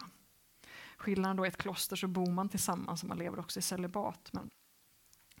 Och då består deras tillvaro av bön och arbete. Ofta enkelt arbete. Och då ser man arbetet som en gudstjänst. Alltså det är det här tempeltänket, att tillvaron är helig. Och när man arbetar så stressar man inte, utan man gör det med vördnad. Liksom. Som en del av sin gudstjänst. Så man betraktar bönen som ett arbete och arbetet som en bön. Så att den kulturen försöker man odla i ett kloster. Att betrakta arbetet som heligt. Även det enkla arbetet. Och det ger ju en annan dimension till livet. Vad har ni sagt mer i era grupper? Någonting ni vill dela?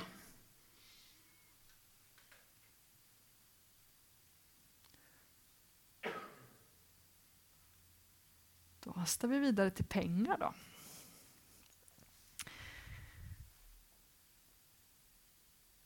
Vi har varit lite i dagen om detta med tionde. Hur ska vi tänka kring det? Tionde. Och det finns olika perspektiv på det här med tionde. Och jag kommer utgå från en bok som heter av Stuart Murray, som har varit i Sverige tidigare och talat. En bok som heter Beointiding.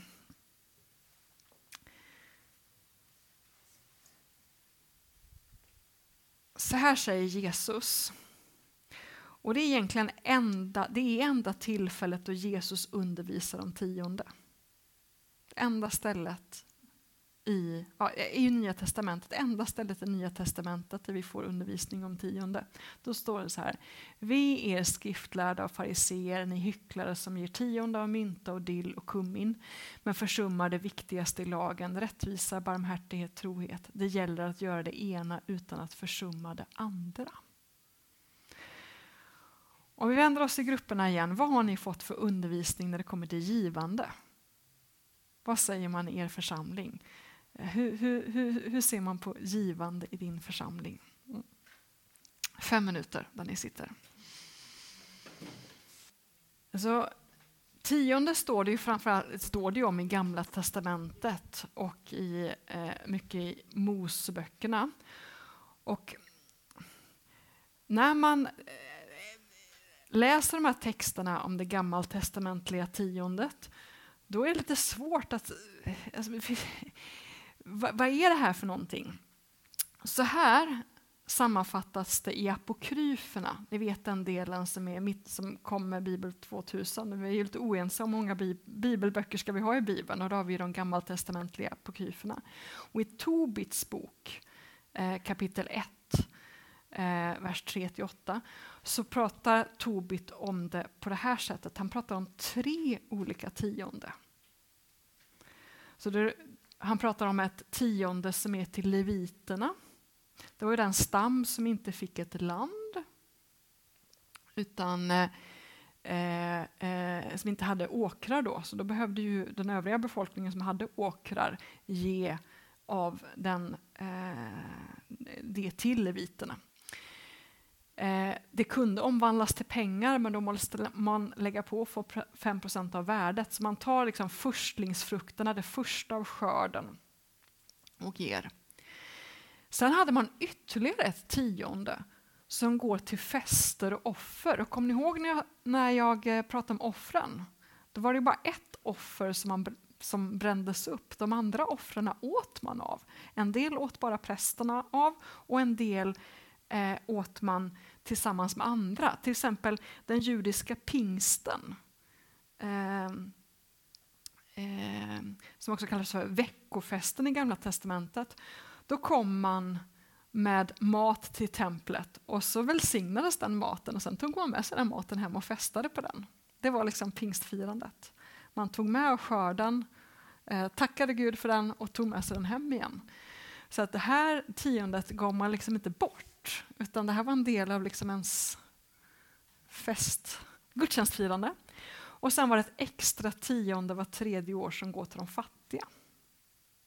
Så man pratar om 3 tionde. Om ni märker så är det, här står det om det tiondet, där står det om det där tiondet, och där står det om det där andra. Så att frågan är det samma tionde, eller är tiondet egentligen 23%? Det blir det ju här.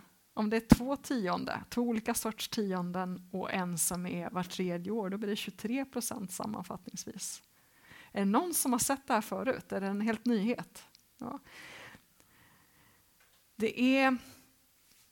Jag hade inte träffat på det förrän jag läste den här boken. När han visar att om man ska liksom ta ihop de här texterna så verkar det som att det är fler tionden. Och de här tiondena utgår ifrån att det finns ett heligt land, att det finns en stam som heter Levi och inte fick några åkrar, att det är en jordbrukskultur och ett offersystem. Och vi har ju ingenting av det. Vi har ju inget land, vi har ingen stam som heter Levi, och vi lever inte i en jordbrukskultur, och vi har inget offersystem. Så tiondet är ju inte aktuellt. När det kommer till den här texten, då säger Jesus dessutom att vi behöver göra mer.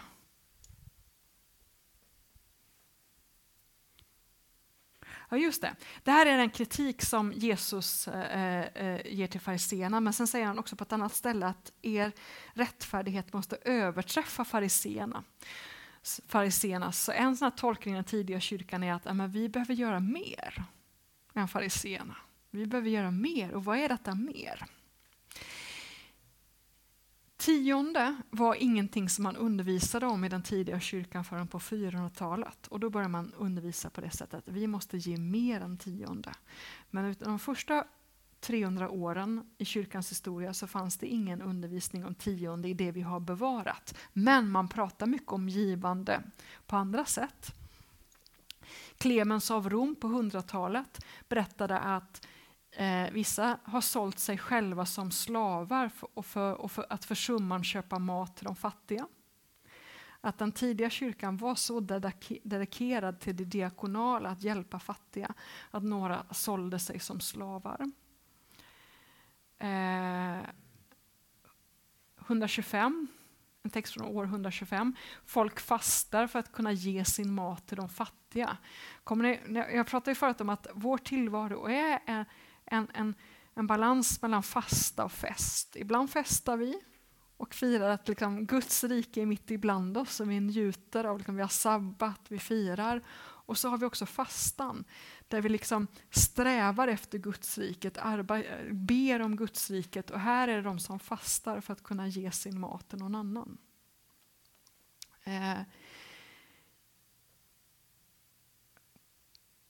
I den tidiga kyrkan var det så som att man gjorde på det sättet som Ananias och Safira, att man sålde av en del av sin egendom för att ge bort. Det var en praktik som försvann på 200-talet. Så för att bli medlem i församlingen behövde var man rik behövde man sälja av det. Och på 200-talet så föreslår Origenes att församlingen bör i alla fall förse sina präster och de fattiga med samma mat. Det vill säga att om man hjälper de fattiga behöver man också hjälpa församlingens präster. Så man hade någon form av försörjningssystem för sina församlingsledare, men det var på en låg nivå. Nu kommer några citat på engelska här. Jag läser dem inte, men jag sammanfattar så ni som hänger med på engelska kan läsa själva. Så här undervisar Irenaeus om tiondet. Istället för en lag om tionde, det vill säga att man ska ge 10% punkt slut, så har Jesus sagt att vi ska dela alla vår egendom med de fattiga. Och att inte bara älska vår nästa utan även våra fiender.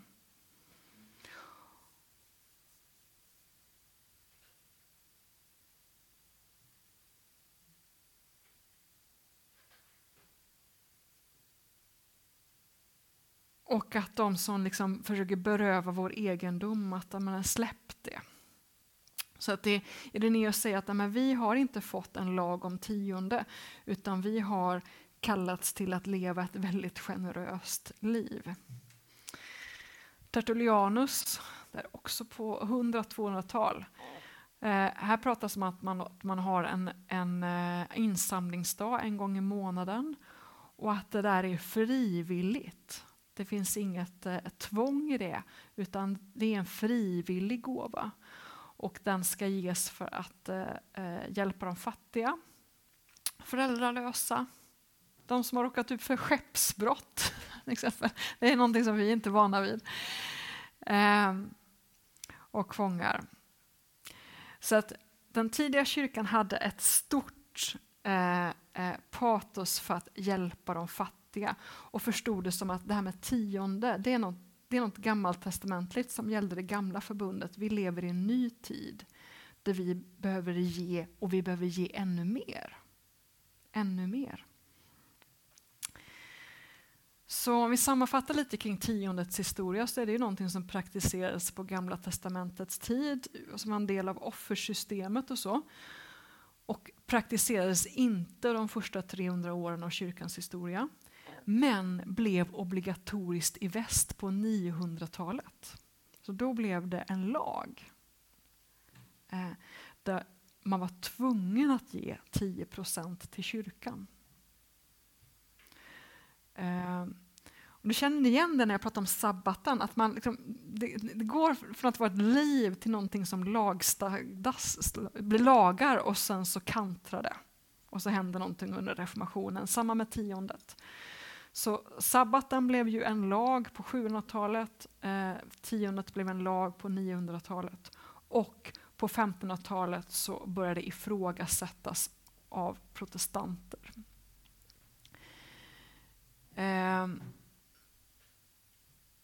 Luther menade att vi kan ha kvar ett tionde, men gjorde om vad det skulle gå till. Så han menar att det behöver delas upp så att en större del av tiondet går till de fattiga och en mindre del till pynt och grejer i kyrkan. Så att han omfördelade. Men det fanns lutheraner som menade att det där tiondet är inte bibliskt, det står ju inte om det i Nya testamentet. Då ska vi inte ha det. Och en sån här känd rörelse som då helt avskaffade, det var de första baptisterna på 1500-talet. Ni har ju Jonas Melin i Alliansmissionen, ni som tillhör. Han har ju ett stort intresse för de här anabaptisterna. De här som ifrågasatte tiondet på 1500-talet. Jag och han och några till har skrivit en bok om anabaptisterna som heter Aldrig mer tillbaka gå, om man är nyfiken på dem. Så därför hade vi tionde i Sverige som lag som avvecklades i Sverige på 1800-talet. Och helt avskaffades på 1910-talet. Och Stuart Murray menar att i frikyrkan i Europa har det funnits en kritik mot tiondegivandet. För att man har betraktat som ett förtryck från den konstantinska kyrkan, statskyrkan, katolska kyrkan. Så att man i den tidiga frikyrkan inte hade tiondegivande, men att det är någonting som har inspirerats från USA. Där man inte har samma historia av förtryck från kyrkan och från staten när det kommer till det här. För man upplevde det här tiondegivandet som något förtryckande, att de rika fick ännu mer. För de här protestanterna som började ifrågasätta tiondegivandet, det var inte så att de slutade ge, utan de gav på ett annat sätt. Ett annat sätt. Och många av dem levde faktiskt i egendomsgemenskap, de här tidiga baptisterna på 1500-talet, för man menar att men det är det vi har i apostlärningarna. Där hade man allt gemensamt. Och Stuart Murray menar att i och med att kyrkan blev statsreligion så förlorade man en del av liksom, de här praktikerna, hur det här med givandet hade funkat. Att det blev mer som man tog Israel, det gamla Israel som föredöme istället för att hålla kvar med de här praktikerna där det var fokus på att hjälpa de fattiga. Så det här ska förstås som pilar. Så problem menade man på Nya testamentets tid, alltså rikedom var ett problem. Nu menar man istället att attityden till våra pengar är problemet. Jag vet inte om ni känner igen det. Alltså när det kommer till synd och pengar, är det attityden till pengar eller att faktiskt ha mycket pengar? En sån annan intressant skillnad mellan Nya testamentet och Gamla testamentet är att i Gamla tionde är ju givande av inkomst. Medan de texter som, när Jesus talar om givande så pratar han om givande av kapital. Det man har, sin egendom. Jesus uppmanar oss att ge av det vi har, inte av vår inkomst. Och det hade ju så sagt den tidiga kyrkan där de som hade mycket kapital behövde sälja det. Motivet, den tidiga kyrkan motiverade givande utifrån de fattigas behov. Och det tycker jag vi ändå har bevarat i frikyrkan. Alltså vi försöker motivera tionde genom att prata om behoven. Medan man i den medeltida kyrkan gav allmosor för sin egen frälsnings skull. Alltså man gav för att komma till himlen, och vi fick de här avlaftsbreven och allt det där som Martin Luther gjorde uppror mot. Så att varför man ger förändrades också. Synen på de fattiga förändrades. Man tänkte vi är en familj där vi tar hand om varandra. Där man tänker de där borta som vi ger allmosor. Så att de fattiga blir de istället för vi. Och hur man talar om det, alltså man pratar mer om välgörenhet istället för rättvisa. För det Jesus apostlarna talar om är just rättvisa, att de här jämlikhet mellan rik och fattig. Sen ändamålet vad man ger till förändrades också under medeltiden, för att man framförallt gav till de fattiga, men sen blev det kyrkliga byggnader och anställda, och det är ju när kristendomen blir statsreligion. Och man behöver få upp de här byggnaderna, att man får ett annat fokus på vad man ger de här pengarna till. Kom den igen. Någon som vill komma in med en fråga eller kommentar?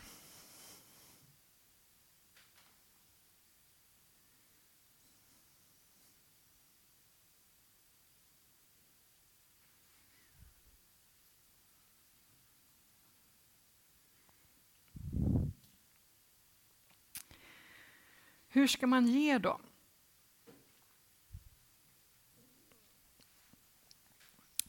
En av de texter som talar mycket om givande är ju Andra Korinthierbrevet.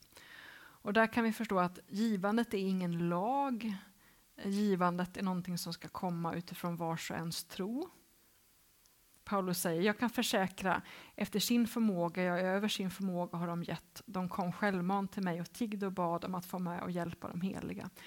Och det Paulus talar om här är någon slags jämvikt mellan fattiga och rika. Paulus under sin missionsresa samlar in pengar som ska gå till de hungrande i Jerusalem. Och han pratar här om att några har kommit självmant och ville ge till den här insamlingen till de heliga församlingen i Jerusalem. Han säger, det är ingen befallning, men jag vill pröva äktheten i er kärlek genom att ställa den mot andras. Ni känner vår Herre Jesu Kristi stora gåva. Han som var rik blev fattig för er skull, för att ni skulle bli rika genom hans fattigdom. Så att han ställer Jesus som en slags förebild. Han gav av sig själv och vi ska ge.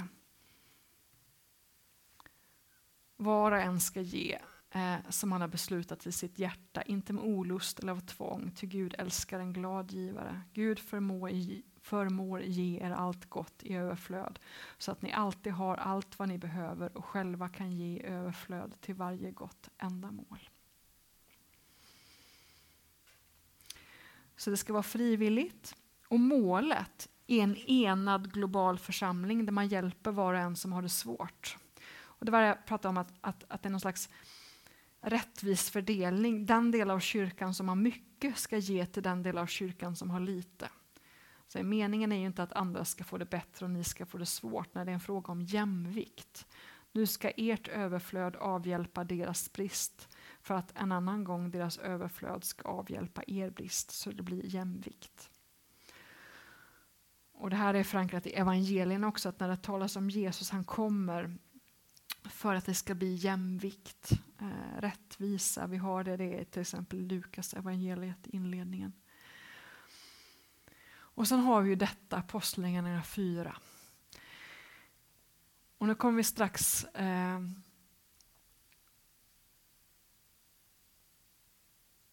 återknyta till det vi har pratat om innan. Det står så här om den första församlingen. Alla de många som hade kommit till tro var ett hjärta och en själ, och ingen betraktade något av det han ägde som sitt. De hade allt gemensamt. Med stor kraft frambar apostlarna vittnesbördet om att Herren Jesus hade uppstått, och de fick alla riklig del av Guds nåd. Ingen av dem led någon nöd. De som ägde jord eller hus sålde sin egendom och kom med köpesumman och la ner den vid apostlarnas fötter, och man delade ut åt var och en efter hans behov. Stanna där. Kommer ni ihåg vad sabbat var? Sabbat var ju också att avskriva skulder, att sätta slavar fria. Och det handlar om att ha det gott tillsammans. Och liksom social rättvisa, att man liksom återställer balansen. Den som hamnat i skuld och hamnat i efterskälken, liksom, man avskriver de skulderna och man äger det gemensamt igen. Så det som sker här är ju någon form av sabbat, någon slags jubelår, någon form av sabbatsår, där det sker någon form av rättvis fördelning. Man äger allting gemensamt som en familj. Och det är ju den heliga ande som skapar detta. Det här är ju en frukt av den heliga andes närvaro i församlingens liv. Så det här är inget tvång, utan det är någonting som händer när den heliga ande kommer. Så den heliga ande vill göra oss till generösa människor där vi delar med av vårt överflöd. Om vi bara ger 10% av vår inkomst, då har vi missförstått vad Jesus vill göra. Jesus vill ge den här världen sabbat. Och då behöver vi fördela resurserna så att det sker. Så att världen får del av, kommer ur sitt slaveri. Ni kommer ihåg det här med människohandel som jag pratade om. Människor får för lite betalt för sina produkter och hamnar i slaveri. De behöver också sabbat. Och det får vi vara med och bidra till genom våra resurser. Därför vill jag också ta det här med givande. Ska vi återvända till våra grupper? Och utifrån när ni har hört detta nu, vad tänker ni nu om givande? Har ni lärt er någonting nytt av det jag sa? Hur tänker ni att vi borde undervisa om tionde? Så dela med er lite tankar om ni har haft utifrån det jag har pratat nu, och så ska vi knyta upp säcken strax. Någon som vill dela någonting i helgrupp? För nu är min föreläsning slut, så de sista 10 minuterna här blir ett samtal i stor grupp. Lite mer. Men det är ju ibland att man har en specialkassa som har med diakoni att göra, och det är ju lättare motiverat till det. Det här går till de fattiga. Det är ju inte lika roligt att kanske bidra till toapapper eller elräkningen eller försäkringsavgiften och sådär. Ja, specifikt. Ja. För det finns ju så här, jag har ibland så här sägningar, man vill ha 10, det ger man, och sen så offrar man utöver det. Och det där är ju ingenting, alltså jag ser inget bibelstöd för något sånt tänkande överhuvudtaget, utifrån att 10 är en praktisk grej, men det finns ingen undervisning om det Nya testamentet. Det finns ingen undervisning om det den tidiga kyrkan, utan det är någonting som kommer när kristendomen blev statsreligion och då man börjar finansiera byggnader. Det är då för man får det här gammaltestamentliga tänkandet. Utan det vi har i Nya testamentet är att människor ger för att man strävar efter Guds rike som är ekonomisk jämvikt. Och då är vår kallelse att leva ett allt mer generöst liv. Så att om jag samlar på mig massa grejer medan någon annan inte har, då är det ett tecken på att jag inte är så generös. Och alltså vi är en helgelseprocess där den heliga ande vill göra oss mer Jesuslika. Utifrån det här med kärleken. Alltså vi ska drivas av kärlek. Och då tror jag ibland vi behöver ta ett steg. Liksom, göra någonting för att liksom, släppa in den heliga ande i mitt liv. Och jag vet att en som har som praktik att liksom, ge lite mer varje år. Alltså man börjar på 10% och sen så bara ökar man. Alltså vi tänker ofta att ju äldre man blir desto mer gott kan man ha det. Men varför det? Varför kan man inte hålla en enkel standard hela livet? Och ju mer man tjänar så ger man mera. Så att det som varit temat idag är ju detta att vi är Guds avbilder, kallade att härska. Vi är Guds regenter på jorden, och då måste ju vi vara goda regenter som ser till så att alla har det bra. Djuren, de andra människorna. Och vi behöver förvalta våra resurser för allas bästa. Så det finns en viss frestelse i att om man bara tänker 10% så kan jag leva som miljonär och liksom festa på alla dagar. Nej, vi alla är kallade att leva enkelt. Med allas bästa. Och det tror jag är ett perspektiv vi behöver ännu mer, för vi är en del av den rika världen. Att vi behöver få hjälp av den heliga ande att leva enklare. Därför är jag lite så inspirerad av den här klosterrörelsen, att de har funnit en glädje i det här med enkelheten. Att vi behöver en annan attityd till våra pengar, en annan attityd till våra arbeten, en annan attityd till den världen och vår omgivning. Och läsa våra liv utifrån den här berättelsen som handlar om att Gud vill ge vila och välstånd i hela världen. Och vi är ju väldigt formade av andra bilder och grejer. Och,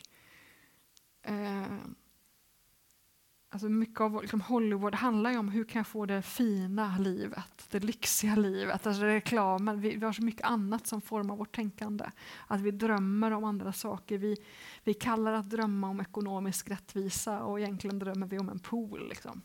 Och samtidigt så är det inte fel att drömma om en pool, för att det är skapelsen och det vanliga livet är också viktigt. Så det är där, hur kan vi få ihop liksom, de här delarna? Ja, men de här exemplen, det är ju ingenting som människor har gjort. Ja, det där var ju någon tvånggrej då för medlemskap. Men att människor har levt enkelt för att man haft en väldig passion för att hjälpa den andra. Jag tycker själv att jag har liksom lutat mot den här texten om fest och fasta. Alltså är brudgummen här eller inte? Ni kommer ihåg den här texten när Johannes döparen, de levde ju superenkelt, ni vet, med gräshoppor och honung liksom, och fasta jättemycket, och så kommer de till Jesus och bara, men ni fastar ju inte alls. Hallå? Varför lever ni som ni lever? Och så säger Jesus, men nu är det tid för fest, för brudgummen är ju här. Brudgummen är här, då kan vi inte fasta. Men det kommer komma en tid då brudgummen tas ifrån dem, och då kommer de att sörja och fasta. Att vi måste leva i den här, liksom, vi kan inte bara fasta hela tiden. För då tappar vi också vår kallelse. Vår kallelse är att också festa och njuta av en pool till exempel, tillsammans med andra. Det är det. Jag är ju nu pastor på ett slott. Alltså ska en kyrka ens äga ett slott, funderar jag på. Alltså vad är det för vittnesbörd? Ja, men om en kyrka ska äga ett slott, ja, men då handlar det om att dela med sig av det till andra. Som är liksom vi är kallade att festa och att njuta, men bjuda in andra in i den njutningen. Gud värdesätter festen, Gud värdesätter skapelsen. Men det handlar om att det är välfärd för alla. Bibelns tydliga budskap. Tack för ert tålamod och uthållighet och engagemang denna dag. Då hoppas jag att det gav något. Så får ni ha en fantastisk god fortsättning på den här bibelskolan, och tack för förtroendet.